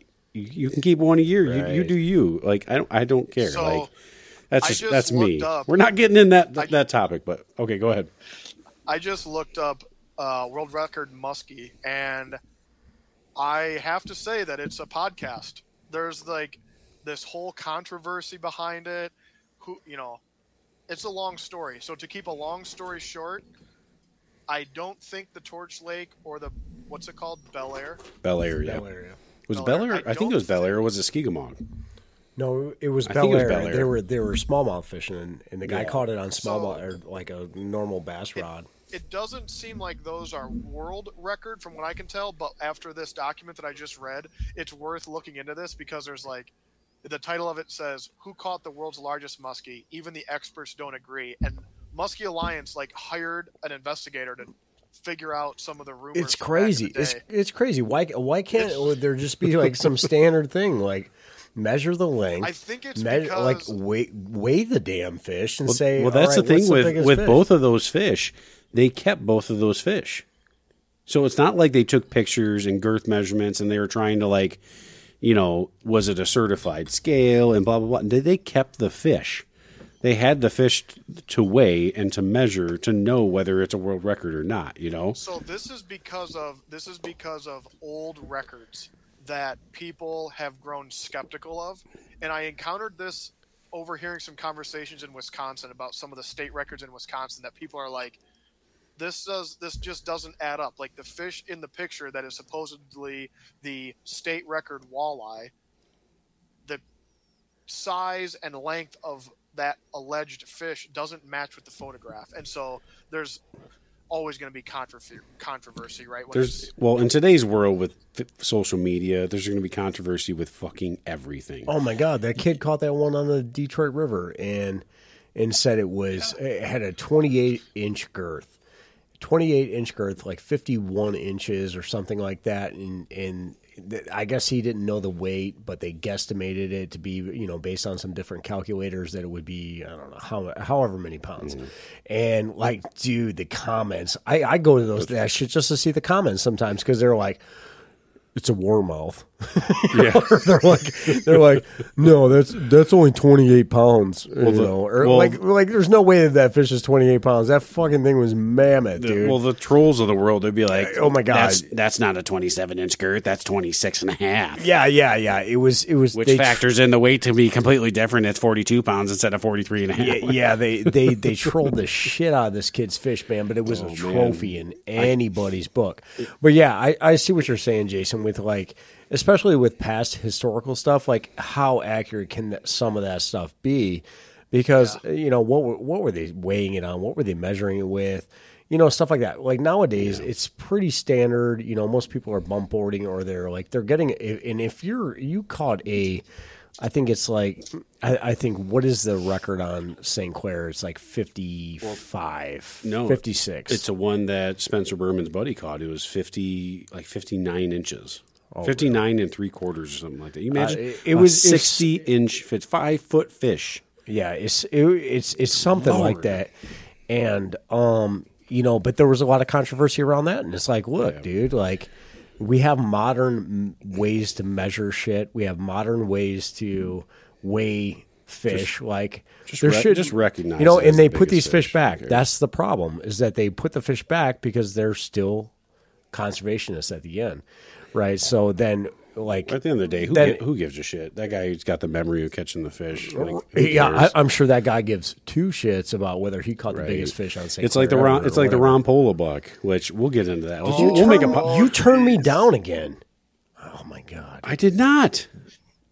You want to hear a nerd story about the Ron Pola buck? I'm gonna turn you. Are we gonna get? No, we're not gonna go hunting. Do quick. Okay, nerd story. 2nd grade. You met Ron Pola buck. Mitch Rompola was a psycho. We had each week, you had like an assignment. You had to bring in a newspaper article. God, and I was in 2nd grade, and I brought in the Woods and Water cover with the Ron Pola buck on it. And my teacher was anti-hunting vegan. Oh my God! You got a fucking F. Oh my God!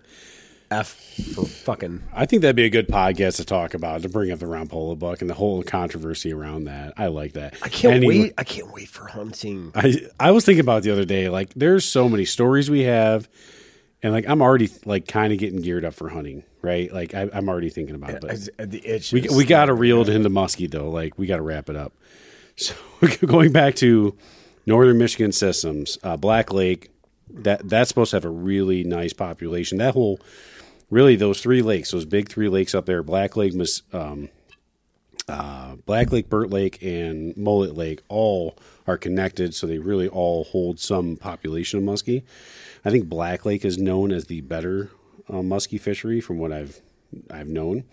And then, I would say the Sanford Lake, but there's no more Sanford Lake, is there, Jason?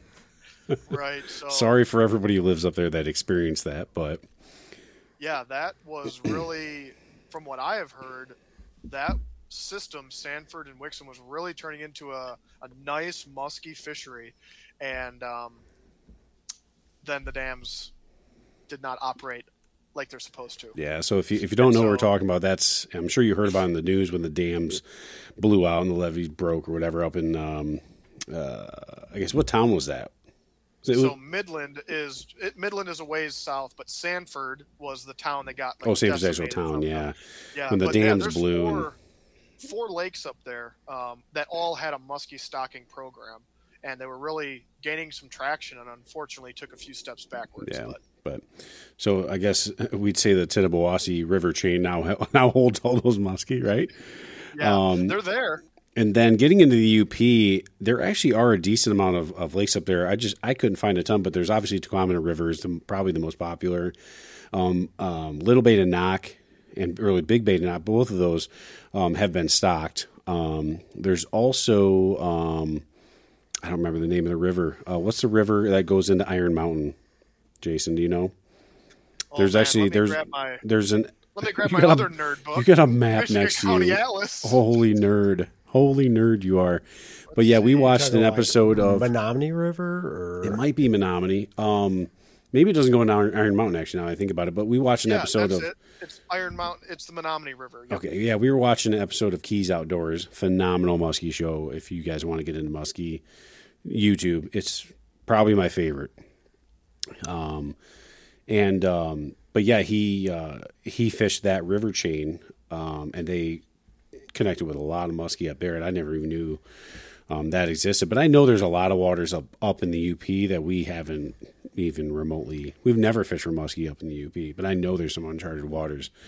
Well, I guess next week we'll target Tequamana.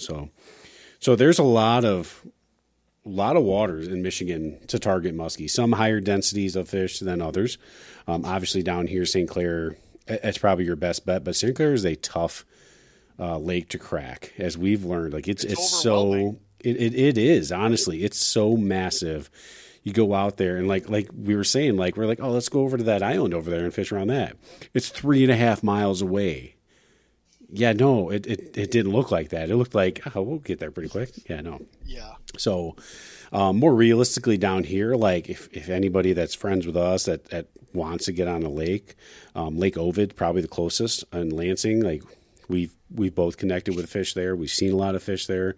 It gets very choked out in the summertime because of weeds, but other than that, there's not a lot that's close. That's within an hour, I guess, but. And so the best times of year for muskie generally tend to be, I guess that's opinionated, really, and probably more based on the waterway. Because spring's probably, I guess, from what I've read, what I know, probably springtime seems to be the worst time to muskie fish. That'd be we probably caught more fish in the spring than we ever have. Because we usually get so burnt out, we're like, "Fuck this! I don't want to fish anymore." I think by the fall, when the fall comes and we get the bows in the hand, we just stop fishing a lot. But if you think about it, like that, the time they spawn, in generally May in the springtime, we're generally, at least us, we're generally not targeting them much. And post-spawn fish, I don't care what fish you are, post-spawn fish are generally pretty hard to catch. And muskie specifically are pretty hard to catch. So springtime, probably not the best, but summertime on St. Clair is like prime time. They like that warmer seems water. Like it, right? It definitely does. And then fall is supposed to be for the big girls, the big fatties, when they're bulking up for the winter. Fall seems to be good. And actually, I mentioned to you that someone that follows us on TikTok, he had recognized the video I posted of you driving the boat. He was like, "Oh, I fish that lake all the time. That's my home lake." And Thornapple, yeah. So I messaged him, or he had made a comment like, let me know if you need any information on the lake. So I messaged him. I was like, "Where the fuck are the fish at?"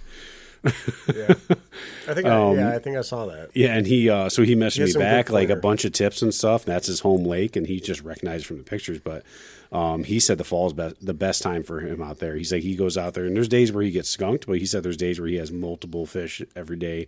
He's pulled some 50+ inch fish out there, but the fall time for that lake, for him specifically, and we've never fished that in the fall, but we talked about it this year, is getting into it in the fall. So. But again, that's going to be the challenge this year, is fishing for muskie in the fall and not targeting whitetails, or trying to find that balance. Yeah. That's kind of like Jason balancing turkey and fishing, and you didn't do very well this year. See how the balance, you didn't balance it because you literally turkey, and then I'm going to go casting with Bob and Ryan.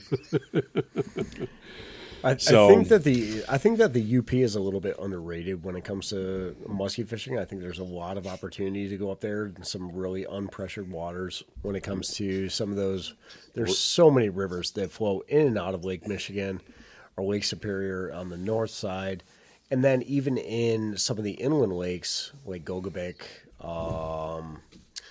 Lockview Desert, stuff like that. That's on the Wisconsin-Michigan border, where you can target, and I think Lockview Desert has like a really good reputation for tiger muskies as well. But like I think that there's a lot of stuff that's it is so uninhabited up there. There's just not very many people up there, and especially people up there that are targeting muskie. Yeah. So like it's if you're looking for unpressured waters, you go out to St. Clair on any given day throughout the summertime, you're going to wind up with, dodging yachts and shit that are trying, you might be trolling and you have a yacht come within really 15 yards of your boat and you're like, you just want to chuck beer bottles at them or something. But either way, if you're looking for some unpressured waters, there's lots of opportunity up in the UP, up in the northern lower peninsula. Some of the different waterways that we talked about, Lake Marguerite is kind of unmentioned, but have been stocking muskies for a long time. We fished that lake pretty extensively for a lot of other species in our younger years. And we used to fish that a lot as kids. We used to. I would say in the northern lower, probably pound for pound, one of the best, like all around fishing lakes. It's got the depth. We haven't fished that lake in years. We need to make a point to fish great it. Lake. That's in Grayling. And then Lake Winya that we normally fish, which is an impoundment off the Thunder Bay River. There's tons of opportunity in the north, but there's also some opportunity down here in the south and even on the western side of the state. So, like, if you're thinking about getting into muskie fishing, definitely start looking at stocking records. Look at stocking records and look at stocking records that have at least a 10-year history so that you can get into some fish that are going to be of decent size. One of the ones that I'm kind of excited about, which he just sent to me the other day, was Belleville Lake, because literally 30 minutes from our house. Yeah. They've actually been stocking Belleville for a long time, but they took a break for a while, and then they started back up. I think it was 2010. And not a lot of people are targeting that for muskie. Like like if you're a southeast, if you're a southeast Michigan dude, you're hitting the Detroit River and Lake St. Clair because that's the preponderance of muskie. That's where where they're going to be. But like Belleville Lake might be a good place to go out there and throw a few bucktails around, see what the hell happens. So that's something that we're looking into. So there are plenty of opportunities in Michigan. I think over 120, I think, is what I heard what's his name say on that podcast the other day. Over 120 different managed muskie lakes or muskie waters in the state of Michigan. That's between the Great Lakes fisheries that I know they've been stocking bait and knock as well. So that's something to think about. And then so there's a ton of opportunity. Like you think about big musky waters. If you're a musky fisherman, you're thinking about Minnesota, Wisconsin. As far as the U.S. is concerned, then there's obviously Ontario, Northwest Ontario, and stuff like that, where the waters are kind of endless up there. But like down here, where can you fish? Like you don't have to go to Minnesota to target muskie. You don't have to go to Wisconsin to target muskie. We have them here. You just got to get out there and get after them. And sometimes there's not the density that you would see at Millock or some of these other bigger musky lakes that are world renowned, but they're up and coming. They will be a thing. I think though the direction that musky fishing is heading in for the state of Michigan, I think is good. I think we're going to see. I think we're going to definitely trending in the right direction. Like after you listen to that, I think we're going to podcast. I think we're going to see like some upward trends. In a shout out to all these groups that are out there, the guys that are out there that are putting in the work and they are helping the stocking efforts or they're helping some of these different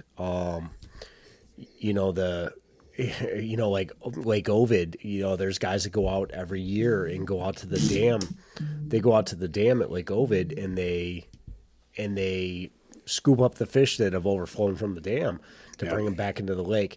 And there's guys that are doing this voluntarily. Nobody's getting paid to do it. And it's because I would love to do some shit like that too. Yeah. Like, that was it's a good cause, right? Like it promotes the sport. And like I would 100% do shit like that. That was the purpose that we originally joined Michigan Musky Alliance, was to get into the sport of fishing, to be able to see some of these fishing reports, because the guys do a great job at like saying, hey, I fished Lake Hudson today and I didn't run into any fish, right? All right. Caught a fish on Lake Hudson today. If anybody wants to get into muskie fishing, I would highly recommend joining one of the Musky Inc. chapters. So there's Michigan Musky Alliance, which generally they kind of cover the entire state of Michigan, not so much St. Clair. There's a separate chapter that is dedicated to just St. Clair. I like the Michigan Musky Alliance because they kind of cover all the other lakes, but we learned a ton just from by joining that, and just reading forums, asking questions on there, and you get a ton of responses. And usually you don't get the trolls on there, because usually they'll boot those guys out, right? Like they're not gonna tolerate some stuff. Like you get some genuine guys that are they want you to be, productive. They want you to catch fish because they want to promote the sport, and so it'd be a good thing. I think it was like what, $35 a year. You have to pay to be a member of Michigan Musky Alliance, but you get like a magazine subscription. Like it's worth it. And not only that, but like everybody's paying to be part of it, so you're somewhat passionate about it because you're going to pay money out of your pocket to be part of this organization. That's our bold prediction. All three of us are going to join the MMA. I'm probably going to rejoin MMA just because. Jason, it's been a few years. It's been a few years. I jumped off of it because I ran into some musky snobs on there that I was like, lick my butthole because you're dumb. and this is stupid. You're dumb. And that's just one musky lure. Just don't buy that one musky lure, and that pays for your membership, right? Right. Yeah. So you're gonna have to sacrifice one musky lure, and then you can be a member of Michigan Musky. I'm not trying to plug them for any reason. I don't know why that came about, but either way, it's a good call. I mean, there's not. I think that where else is there that's going to be promoting musky conservation as much as they are? Like, they're the ones that are really. Yeah. They spearhead the stocking efforts for the DNR. Is that right, Jason? Like, do you know much about like the funding and stuff the DNR gets? Like, that comes from a lot of like stuff like that, like nonprofit type stuff. And so I think there are some like co-op agreement type things. Yeah. I am just now learning a little bit about that, so I don't have much info to share. But I know that the kind of the cooperative partnership, if you will, the voice that Michigan Musky Alliance provides as a whole, kind of speaking for musky anglers around Michigan. I think those organized groups like that really help with conservation and management of those specific species. Yeah. So either way, it's a good cause. It's a good group to be part of. So they're always present at these DNR town halls and things like that, where they're talking about changing different regulations or stocking efforts in different bodies of water and things like that. So they always have a voice.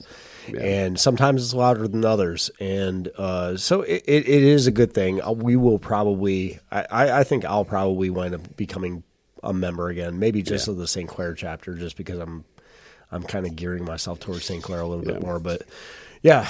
So that's breaking down the waters a little bit and showing you guys that, like, hey, there's plenty of opportunity in the state of Michigan. Like, this is – we are surrounded by lakes. Big water, big fish, big water, and you can go out there and chase them too. You don't have to live in Minnesota or Ontario to catch a big muskie. So I don't want to get too deep into it because we'll probably end up doing a separate podcast just on baits, right? On the different techniques, different baits. So we're not going to go down that today necessarily. I guess let's go round table. What's your favorite bait to throw? I guess overall, I know Bob's. I know what he's going to say, but Jason, what's your favorite? I think I know yours. What's your favorite? And regardless of lake, if you had one lure to throw, what are you going to for muskie? I think that I like launching in a very high arcing cast a big bulldog, so that when it hits the water, it sounds like someone fell on the boat. Yeah. Sounds like a muskie just hit the water. Yeah. So you think a bulldog, right? I am going to pick a bulldog. Yeah. Okay. Bob, what's yours? I'm a little bit more finesse when it comes to muskie. I don't mind throwing like some of the big rubber stuff, but I'm a big fan of glide baits. I'm a big fan of the I'm saying you had one bait. One bait. You had one bait. What's your go-to? You're going to Squamish and you can bring one lure. What are you bringing? Or just in general. You're going to the lake. Okay. Give me one bait. You're going to the lake and you got to bring your best bait. This is your best chance. You think you got to put in the fish in the boat. I'm going to go with a single-bladed bucktail. I don't know why. That's not what I thought it was going to be. I enjoy throwing them. I like the action of them. I like the thump that a single-bladed bucktail gives me. Primarily like a Mepps Flashaboo or Marabou. No. I like that big single 8. I don't know why, or it gives off a good vibration and it comes in. It is not super hard to pull. And you can catch. I've caught smallmouth bass on them fuckers. I've caught northern pike on them. So to me it's a smaller bait when it comes to the musky world, but it is something that's kind of universal and I can fish fast. I like to fish fast. That's me.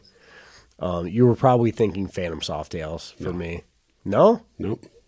What were you thinking? Spinnerbait. Oh, shit. Yeah, I do throw a lot of spinnerbaits. I like a lot of spinnerbaits. I like a big-ass spinnerbait. You throw a spinnerbait, no matter what you're fishing with, you are always throwing a spinnerbait. Yeah, I could be fishing for steelhead and I'd be throwing a spinnerbait.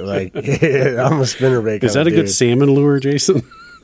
I think that you could. What's funny is there's a lot of guys that throw a little bit smaller single-bladed Mepps in the river for salmon. Yeah. Yep. Yeah, I'm right at home, Bob. Yeah, I'm a. I am a spinnerbait dude. Yeah. Oh man, if I had to backtrack now, I'd probably have to go with that. You just reminded me. That's what I just figured. I'd probably throw. To me, the spinnerbait is very versatile compared to a bucktail. Yeah. Bucktail, like you're burning it across the top of the water. Where spinnerbait, you can do so much more with it. And actually, you don't think about this shit, right? I listen to way too many podcasts. That's all I fucking do anymore. But the Musky 360 podcast, again, if you want to get into musky fishing, if you're not, always listen to our podcast because you should. But listen to the Musky 360 podcast. It's really good. The dude that hosts it, Stephen Paul, he's been a guide for all his life, it seems like. And the dude knows a ton of shit. But like his big thing with any lure he's throwing, he asks the big question of what is the lure going to do when I'm not reeling it in? And I'm like, why the fuck does that matter? Because he's like, if you're reeling a bucktail and you stop it and you got to follow and you need to stop it, what's it do? It just kind of, it sits there, it falls, it doesn't do anything. Whereas spinnerbait, you stop it, it kind of flutters, the skirt flutters, the blades flop as it's falling, and that's a tactic for spinnerbaits, like to reel it, let it fall, reel it, let it fall. And that's something that like I learned from there. Like you don't think about that shit. I'm like, well, why does it matter when I'm not reeling it? And he even goes into bulldogs, like between a bulldog and a Medusa, they're significantly different baits when you're not reeling it because the bulldog drops fast, nosedives pretty much in most cases, where the Medusa has got a flat bottom where it kind of just falls at a real small, and it doesn't nosedive, it just falls straight down, where it's completely different action. So again, really good podcast. If you want to learn about muskie, I would recommend that one. So my go-to. Don't learn from us because you definitely don't learn from us because we're learning from them. Yeah, just go straight to them, but still listen to us because we're comedic and it's good shit. So we're stupid. We're stupid. So yeah, let's not get into the baits too much because we're already 2 hours into this. I think we'll do another podcast literally just focusing on the gear, the rods, the reels, the lines, how long could we talk about that? Oh my God. But I mean, I guess to summarize it, our first rods were $100 for a combo. Yeah. Rod, reel combo. You get a spool line, get a handful of lures. So for a couple $100, essentially, you could get into this sport. It's not like it's anything crazy. My first muskie, I think I had 6 lures, and I had my normal boxes, and I had one tray set up for muskie lures, and I had a believer crankbait, and maybe a bucktail, and my broke ass spinnerbait that Jason calls it. That's it. And you can catch fish. So don't think it's oh my God, I don't have the money to get into muskie fishing. You can do it relatively cheap. I don't know what you can find in combo now. But, I mean, those combos we had worked fine. I used them for years. I still have that reel, that same reel. I still use that thing. So, you can get into it pretty cheap. But we'll do another podcast just breaking down the different types of rods, the different types of reels, differences in line, lures. Because, again, that's Pandora's box. I think you can get into muskie fishing for just about the same price as, some medium Really, any fishing, honestly. Some like medium-priced bass gear. Yeah, any fishing, if you think about it. Like, yeah, musky lures cost a little bit more, but you don't need that many of them. Like, you don't need as many as we have. You could buy, 5, 6 lures, 10 lures, and have like an application for each thing. Where you get into bass fishing, you got the hooks, you've got the plastics. Like, that shit's just as expensive. It adds up super quick. And then you buy a nice bass reel or spinning reel, like it's still pretty expensive to get into any fishing. But if you are interested in musky fishing, just know like you don't need top of the line shit. I caught more musky on my non-St. Croix rods and my non-$300 Abu Garcia reel than I did on the shit that I've got. Yeah, I don't know if I've caught a musky on that Abu Garcia reel yet. Everything I've caught on that old one. You had 6 lures and you've caught 1 muskie. Now you have 60 lures and you've caught 2 muskie. I honestly went back when it's been a while since I put a muskie in the boat. Not going to lie. Yeah. Well, I guess it would have been Ovid Cup. Well, no, it was last year, wasn't it? A couple of years ago, maybe. Well, yeah. It was last year that I could put a muskie in the boat. Whatever. But before that, it was like 4 years before I actually put a muskie in the boat. And like, I didn't have that many lures. Like, I had a couple trays. Well, now it's morphed into this lure hell in my tackle box. I have a separate bag just for musky lures now. You know what happens? I do the same thing with salmon fishing tackle. What happens is I have this jaded idea that I can buy success.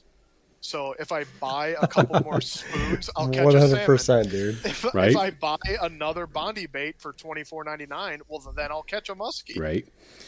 I just try, I guess when I'm looking at lures, I really try to buy something for each application. Like, I've got a ton of lures, but I've got like 4 spinner baits. I don't have 17. I've got like 4 different colors, right? And then I've got just musky baits. Yeah. Oh yeah. I was gonna say we're talking musky. We're not talking anything else. Shush your face. This is the Musky Madness podcast. So I think I have more musky lures than you do. 100%. Yeah. In what you just ordered. I got, yeah. But no, like me and the musky shop are on a first name basis. So like, 100%. Shit, it's Bob again. We'll set this priority. I get my shit quick from musky shop. This dude placed like 3 orders in a day. I did because I was like, I placed an order and then I was like, oh shit, I forgot to add this. And I was like, well, if I'm going to place another order, might as well. You got to get that free shipping code, right? So I'm going to throw another $30 on there to save $5. I spent like a couple $100. When Bob goes to their website, instead of it saying "Hello, new customer," it says "Welcome back." Welcome back, Bob. Yeah, welcome back. But yeah, Bob, preferred customer. My all-star A1 Top Gun cadet. My box is set up for like I said. I've got about 5 or 6 crankbaits. I've got a couple bucktails. I've got a couple topwater.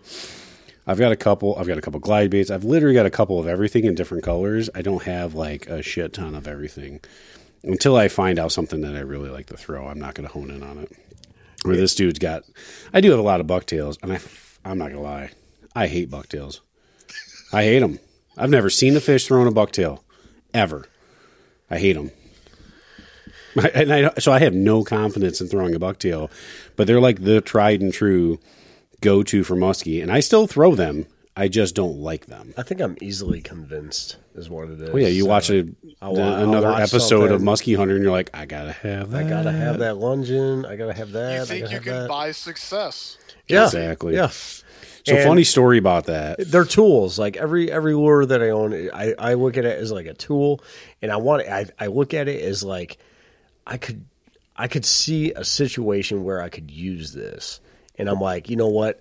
I'm gonna buy it just so that I can have that tool. But when the handyman doesn't know how to use the tool, it doesn't mean I know how to use all of them. I know how to use these some bitches. These damn fish don't know how to bite it. Yeah, that's fair. But anyways, funny story. So you guys heard this story, but the listeners didn't. So we go out to St. Clair. Did you say plural? Did you say plural listeners? Hold on. Well, we listen to it, so we have 3 here that listen to it, okay. And then one other. So hold on a second. Hold on.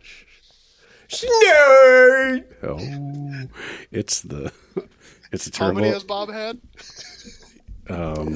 6 or. Well, he ran out, so there's that. We are out. We're out of beer. If his boss is listening to this, he's podcast. Calling, all right, we'll see. He's you next calling week. into work tomorrow. So, yeah. Anyways, funny story. So we go out musky fishing last weekend and don't even turn a fish. Right, and I go home. I I think I finished editing the podcast. I got it posted, and I sit down on the couch. And I'm like, I'm going to go through YouTube. Musky Hunter's on there. So I go to the first the new season's posted on YouTube because I don't even have cable, so I didn't watch that shit when it was on months ago. So I wait for him to post it on YouTube. And first episode of the new season is Lake St. Clair. Booyah, right? Those fuckers caught 13 fish in a morning. One morning. Yeah. And granted, they were like pre-frontal. There was a storm coming in, and I thought at first they were fishing at night because it looked like the sun was setting, but it was sun up. Turns out because they were trying to get out there early before the storm hit. Well, they caught like 4 fish, and literally you can see the sun is just rising. And I'm like, maybe we should have got out there earlier. But yeah, I'm like, we missed that window. Yeah. So I'm sitting there thinking on the couch, I'm like, we just fished for like 7 hours and didn't even see a fish, and these guys just got 13 in probably 5 hours. I'm like, God, we suck. What's their but podcast? they're professionals. I think I'm going to start listening to that. No, that was just YouTube. Musky Hunter on YouTube. Yeah. It's a kind of a cheesy show, but join us next week for another big fish adventure. Yeah. God, they plugged the sponsors on that too. Oh my God. Blow them up. I when we do get sponsors, we're never going to do shit like Someday. that. I'm not going to oh my God. It's nauseating to watch it. I'm like, fast forward. I don't want to listen to your shit. Our sponsors are going to be like Dude Wipes and Charmin. Exactly. Brought to you by. But that is fitting as shit for this buttwipes.com. podcast. Taking another shit in a bucket with my Charmin. The luggable lube. You know, is when I gonna be shit our on a bucket, I sponsor. really like to wipe my ass with some really nice Charmin. When I have a problem on the boat, I like to clean up with Charmin. Oh man! When I'm in the woods, not I can see the deer or turkeys, I can like see to shit in the woods with Charmin. When my ass explodes on the boat, I like to clean up with Charmin. I can see the commercial. Charmin will be like, "You're never allowed to plug us again." I can see the commercial now. Jason's sitting up against a tree in his turkey vest, and then the cartoon bear comes up to the tree and rubs his ass all over the tree. You remember those Charmin commercials? Oh yeah, they're weird. The They're bear, weird. the bear rubs his ass against a tree because it'd rather wipe his ass with Charmin than the tree bark or something. I'm like, yep, there's Jason sitting next to the tree, turkey hunting, missing gobblers left and right. Yeah. At least I loaded my gun that day. Oh man. All right, that's fun. But so yeah, let's get into the specifics of Musky on one of the next podcasts. We'll break down Musky a little bit more. Not that we know what the fuck we're talking about, but at least we have some general idea because I've watched enough shows and you know what podcasts. We've thrown all these lures. Yeah, we've got some stuff prepared here, but we're. Well, just in the essence of time, like we can get into it, but this is, I mean, literally, we have 2 hours of talking points there of the differences in lures, times of year for each lure. Like we definitely have. And then enough, you get into lines and the different reels on the market, and like it's just We'll get into it. We'll get into that a little more specifically. Maybe we'll do a special edition. Oh man, we haven't had enough. What were you saying, Jason? One thing that I liked is when we were at the launch in Fairhaven, Ryan and I launched the boat. Bob was going to park, and the guy launched next to us, and he looked in the boat, saw the enormous amount of tackle, and said, "Oh, are you guys going for muskie?" No, he said, he's like, "Are you guys going for bass?" Oh, I forgot. Yeah. The guy up at the pavement was talking to us about bass on the beds, right? That was the dude with the jet ski. He's like, "Are you guys going for bass?" And I'm thinking, I'm holding a 9-foot rod. Dude, I couldn't even understand. Totally going for bass, bro. You got it. I couldn't understand what he was saying. I couldn't either. There was the guy. I think he said bass. He said bass, and you could understand it, but I was like, is there something wrong with me? He was drunk at 8 in the morning. So. he was actually coming off the lake. Yeah. There was the old guy that launched next to us that was going. That guy, I think he said something about muskie. Yeah, so we at least looked like we knew what we were doing.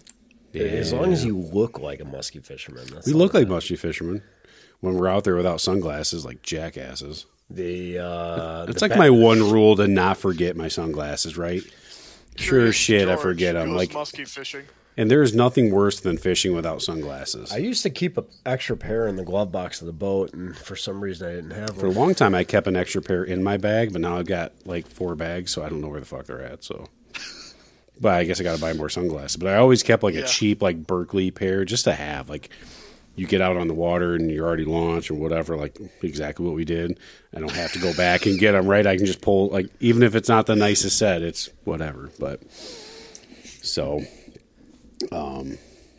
yeah, I guess the last thing to talk about, electronics. Let's get into that real quick, because we've never had decent electronics, but we used them a lot on Sunday when we were out there. Yeah, because we've always had just like your basic down imaging shit, you know, and like, but now that we have side imaging, I just think like, for me, I think that's going to be a game changer, especially fishing St. Clair. When you're covering a body of water like that, if you have side imaging and I'm shooting an image, 30, 40 feet off of each side of my boat to be able to pick up where those weed beds are, as opposed to your basic depth finder that's just pointing straight down below your boat trying to find weeds, like, changes the game a lot. And even like when we were up at Winya, when I'm motoring right through the channel and I'm 20 feet of water, right? And you think probably just I'm in a river channel, right? Like there's nothing down there. Well, I'm marking some monster logs down there, just timber, debris that's drifted through this channel. And I'm like, that's where fish are going to hold up. So I've got waypoints all over. So I like marking this shit. So like I can come back and I can cast around that. And I think for Tequamanon, that's going to be huge. Like marking that, like you were saying, marking some deep holes, marking any type of structure that's down there. Because again, 17 miles, you got to find where those fish are holding, and they're going to hold on that type of stuff, whatever structure that's down there. Maybe it's a clump of weeds that's down there. Maybe it's some, they're probably not stumps in that river. I don't know, but logs down there. I think you guys are going to find a lot of wood and stuff, and you're going to be able to see. I would assume from shit that's coming over the falls and flowing down river, there's probably a lot of shit. Honestly, there's going to be a lot of structure in that river. But without having that, you probably don't see a lot of that.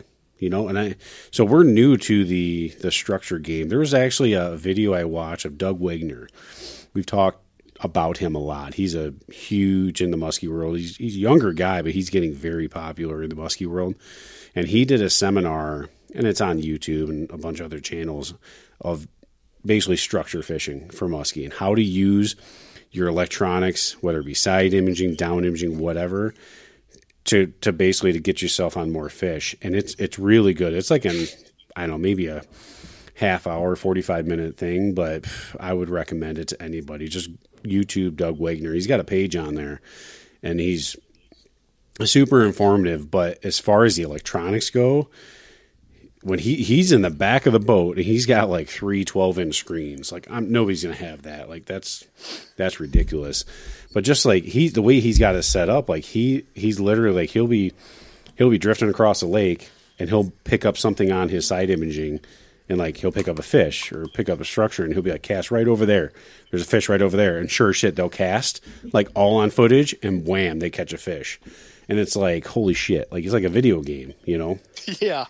But I think that's, and obviously everybody can't have that. If you're just getting into the game, like, that's probably least of your worries. But for me and for Bob, like, that's what I'm really targeting on, is utilizing my electronics to try to get on more fish, whether it's finding structure, finding fish, weed beds, whatever. So, but I think understanding like depth and temperature are your number one things that you can do.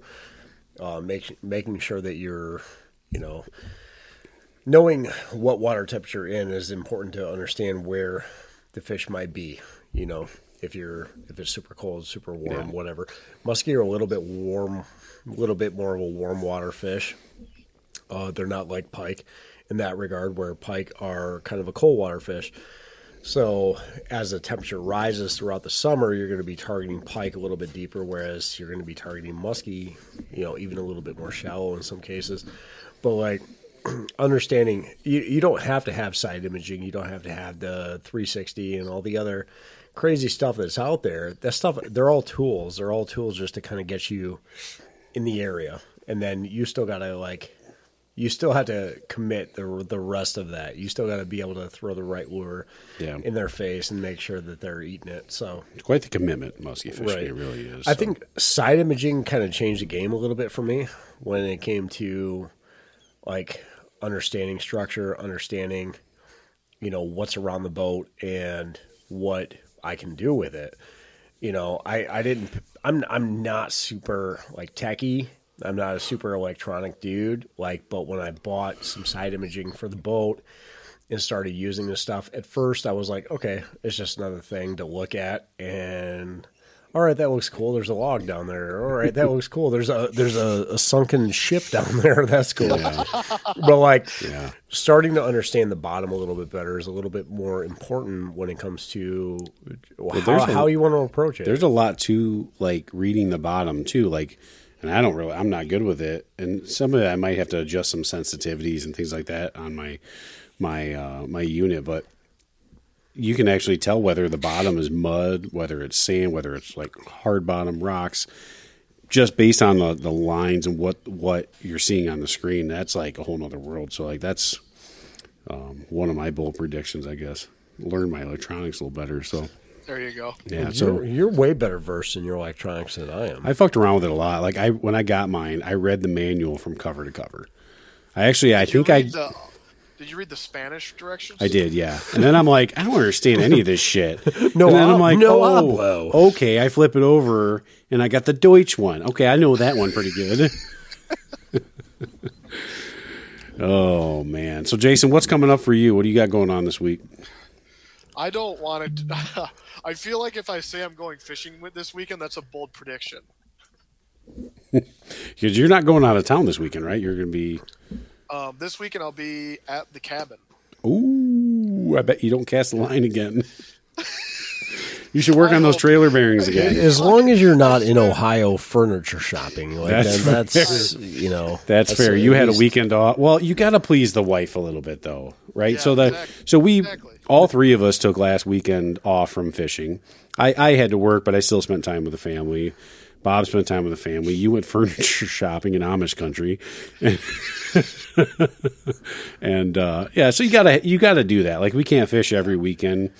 We're doing the podcast tonight after work because if we spend every day off doing podcasts, we're just going to be three single guys doing podcasts. Apparently, we're going to change the name. That only sounds half bad. It doesn't sound terrible though. It doesn't, does it? I love my life. Having a good time. So you're going to the cabin. She supports all my fishing adventures. Are you any plans at the cabin, or are you just going to hang out? I mean, again, like I said, I've tried to go fishing before and things didn't go well, so I don't want to go too far on a limb here. But no, our intentions are to do some walleye fishing on Saginaw Bay. Okay. So. Well, I want some video. I want some content for the page. I want some fish. If it ends up being a blown tire on the side of the road, I'll videotape that too. Oh my god! Yeah, you just need a GoPro running the entire time. You two need to get GoPros. I'm just saying, we need some content. We ain't rich like you. I ain't fucking rich at all. Just make it happen, Captain. Yeah, so I guess we can plug our new Facebook page. So, yeah, I finally got around to creating a Facebook page. We're in the 21st century with Terrible Outdoorsmen. So, if you are listening to this, give us a follow on Facebook. We're on Facebook, Instagram, TikTok. I did set up an email the other day, too. So, just the terribleoutdoorsman@gmail.com. So, if you have any comments, questions, you can shoot me an email. Or just hit us up on any of the social media pages. So we'd like to do some Q&A. So if you have a question, it doesn't matter. There are no dumb questions. So if you have a question as it pertains to musky fishermen or musky fishing, or salmon fishing, or whatever it might be, hit us up. Ask your question, and we'll make sure that we reference it on the next podcast. Yeah, we did a Q&A session. That was fun. What was that, episode 3, I think we did? Yeah, something like that. Episode 3 or 4, and got a lot of feedback, a really good feedback. I think that video or that podcast has some of the most listens of all of our podcasts, so it was good. Yeah, so if you have any questions, like I said, you can shoot us through the email or hit us up on any of our social media. Just, We'll put together all the questions. Once we get enough, we'll throw together an episode for that. But yeah, give us a follow on any of our pages. I just did a little swag incentive on TikTok. If you follow us and you like the thing I posted, I'm going to throw out some free swag. We got some koozies. We got some stickers made up for like decals for the trucks, for the boats, for the campers, for the Yetis, all kinds of stuff like that. So thank you to my wife who's been putting a lot of that together, crafty side.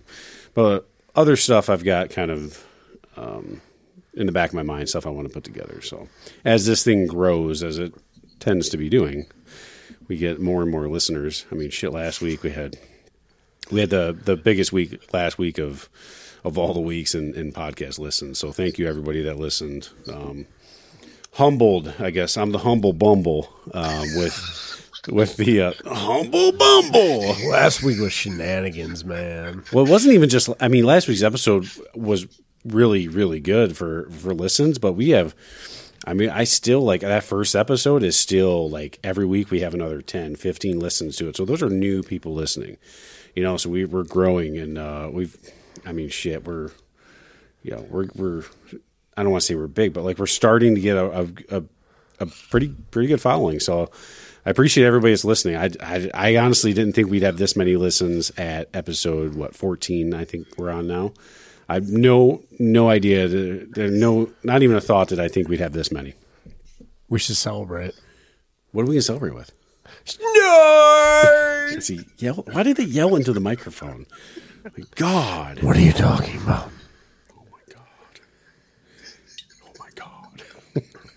Take it. I'm gonna take the corner out. Take the corner out. It's literally a full fifth. Take the corner out. I got to drive home and I got to be to work at 5 o'clock. You can sleep at my house. No, right I here. can't. I'm not letting you drive. I'm taking your keys. Too fucking bad. Well, I'll fight you. My beer and a half I've had. All right. Oh man, where's the cap? Throw the cap in the fire. I threw the cap in the fire. We need a fire down here. Fire down here in my basement. I can't wait. Let's not. Let's just not. What? We should do a camp out in Bob's basement. There you go. Yeah, we'll get a tent. We'll make a fort. Yeah. Make a fort. There's so much room for activities. In all honesty, though, Jason, we got to get you down here again. It was a good time having you down. Detroit River Musky jigging. Yeah, but doing a podcast in person, like you said, it's a whole different animal than you sitting there at your house talking through a phone as opposed to being here, right? Yeah. The beers go down good when you're having a good time with buddies. 3 hours. But later. even we had mentioned doing a podcast from the cabin. Yeah. So that's one place that we didn't list, but about 20 minutes from the cabin is Bud Lake. So there's Musky in that. Well, you wanted me to leave that out for undisclosed reasons that we won't bring up on this podcast. Oh, shit. Are you trying to protect your lake? No. No. It's nothing to do with that. I said you can mention Bud Lake. You son of a bitch. He's trying to protect his dignity. Is he? Are you that guy? Are you part of MMA? No, he's trying to protect his dignity from the Bud Lake bar and experiences. I hear they have shiny floors there. That's what I hear. They've got a nice mop bucket. They got the cleanest floors. One day we're going to tell that story, but we're going to wait for his wife to say "I do," and then she's locked in. He's either married or divorced. It's not that eventful of a story, but just got to rag on him. So yeah, all right, Jason, you got any final comments? I don't know if it's worth mentioning, but my birthday is tomorrow. Oh, shit, it is. Oh, snap. What are you, like, 28? 29? He's 18. Or 31. He's 18. I'm not that far off. Jesus. You were the 31? You were the big 3-0 last year? Yeah. God damn, you're young. 31. I can't even remember when I was 31.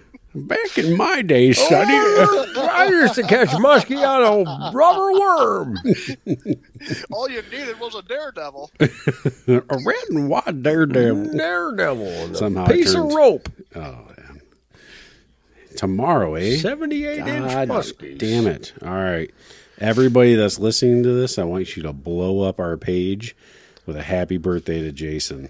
Every page. I'm going to post all kinds of shit tomorrow. I'm going to make it awkward as hell for you. Yeah, it's going to be obscene. Like, he's going to get tagged in 30 different things, so everybody knows it's his birthday. I got memes for days. Memes. He's the meme master over here. Mimi. Mimi. I got the May-Mays. Whip. May. Oh, gross. All right, Bob, you got anything? Oh, keep your legs crossed, your mind on Jesus.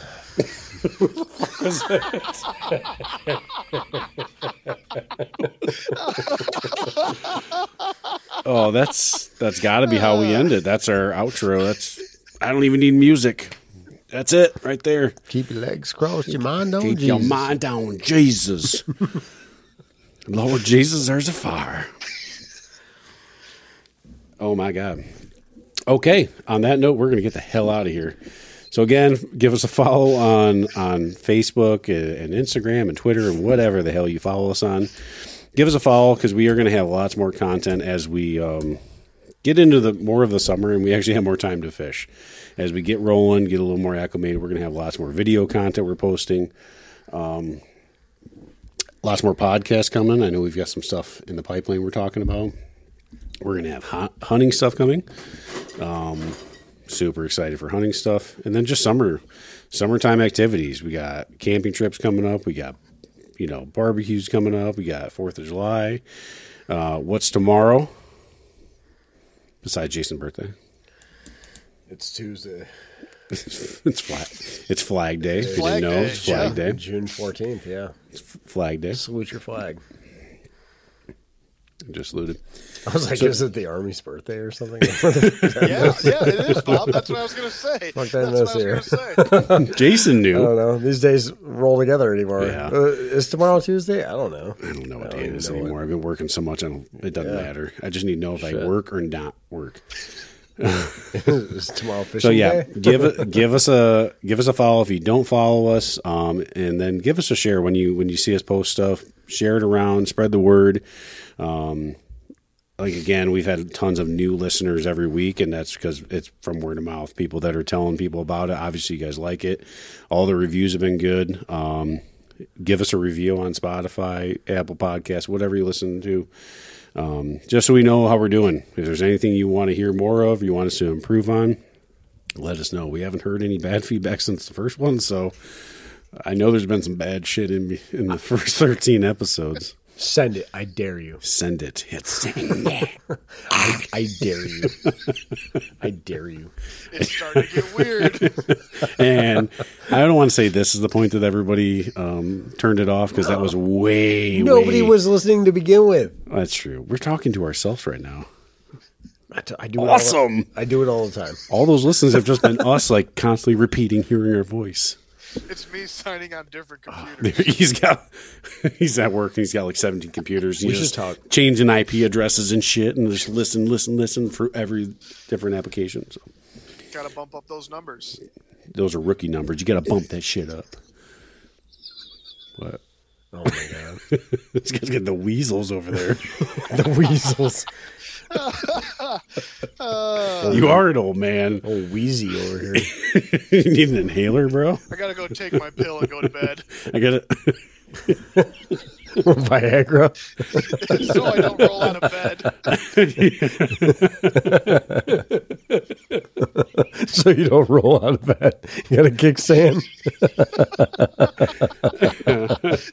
My bed's kind of high, so I don't want to roll out of the top bunk. Oh my God. I swear to God, like talking to you is like talking to like my 69-year-old dad. I gotta eat so I can take my back pill.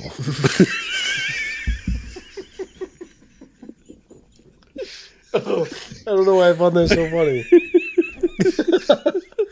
I'm gonna take my back pill. I'm gonna take your front bill too. Oh, fuck. All right, we're gonna end on that note. Have a good night, boys.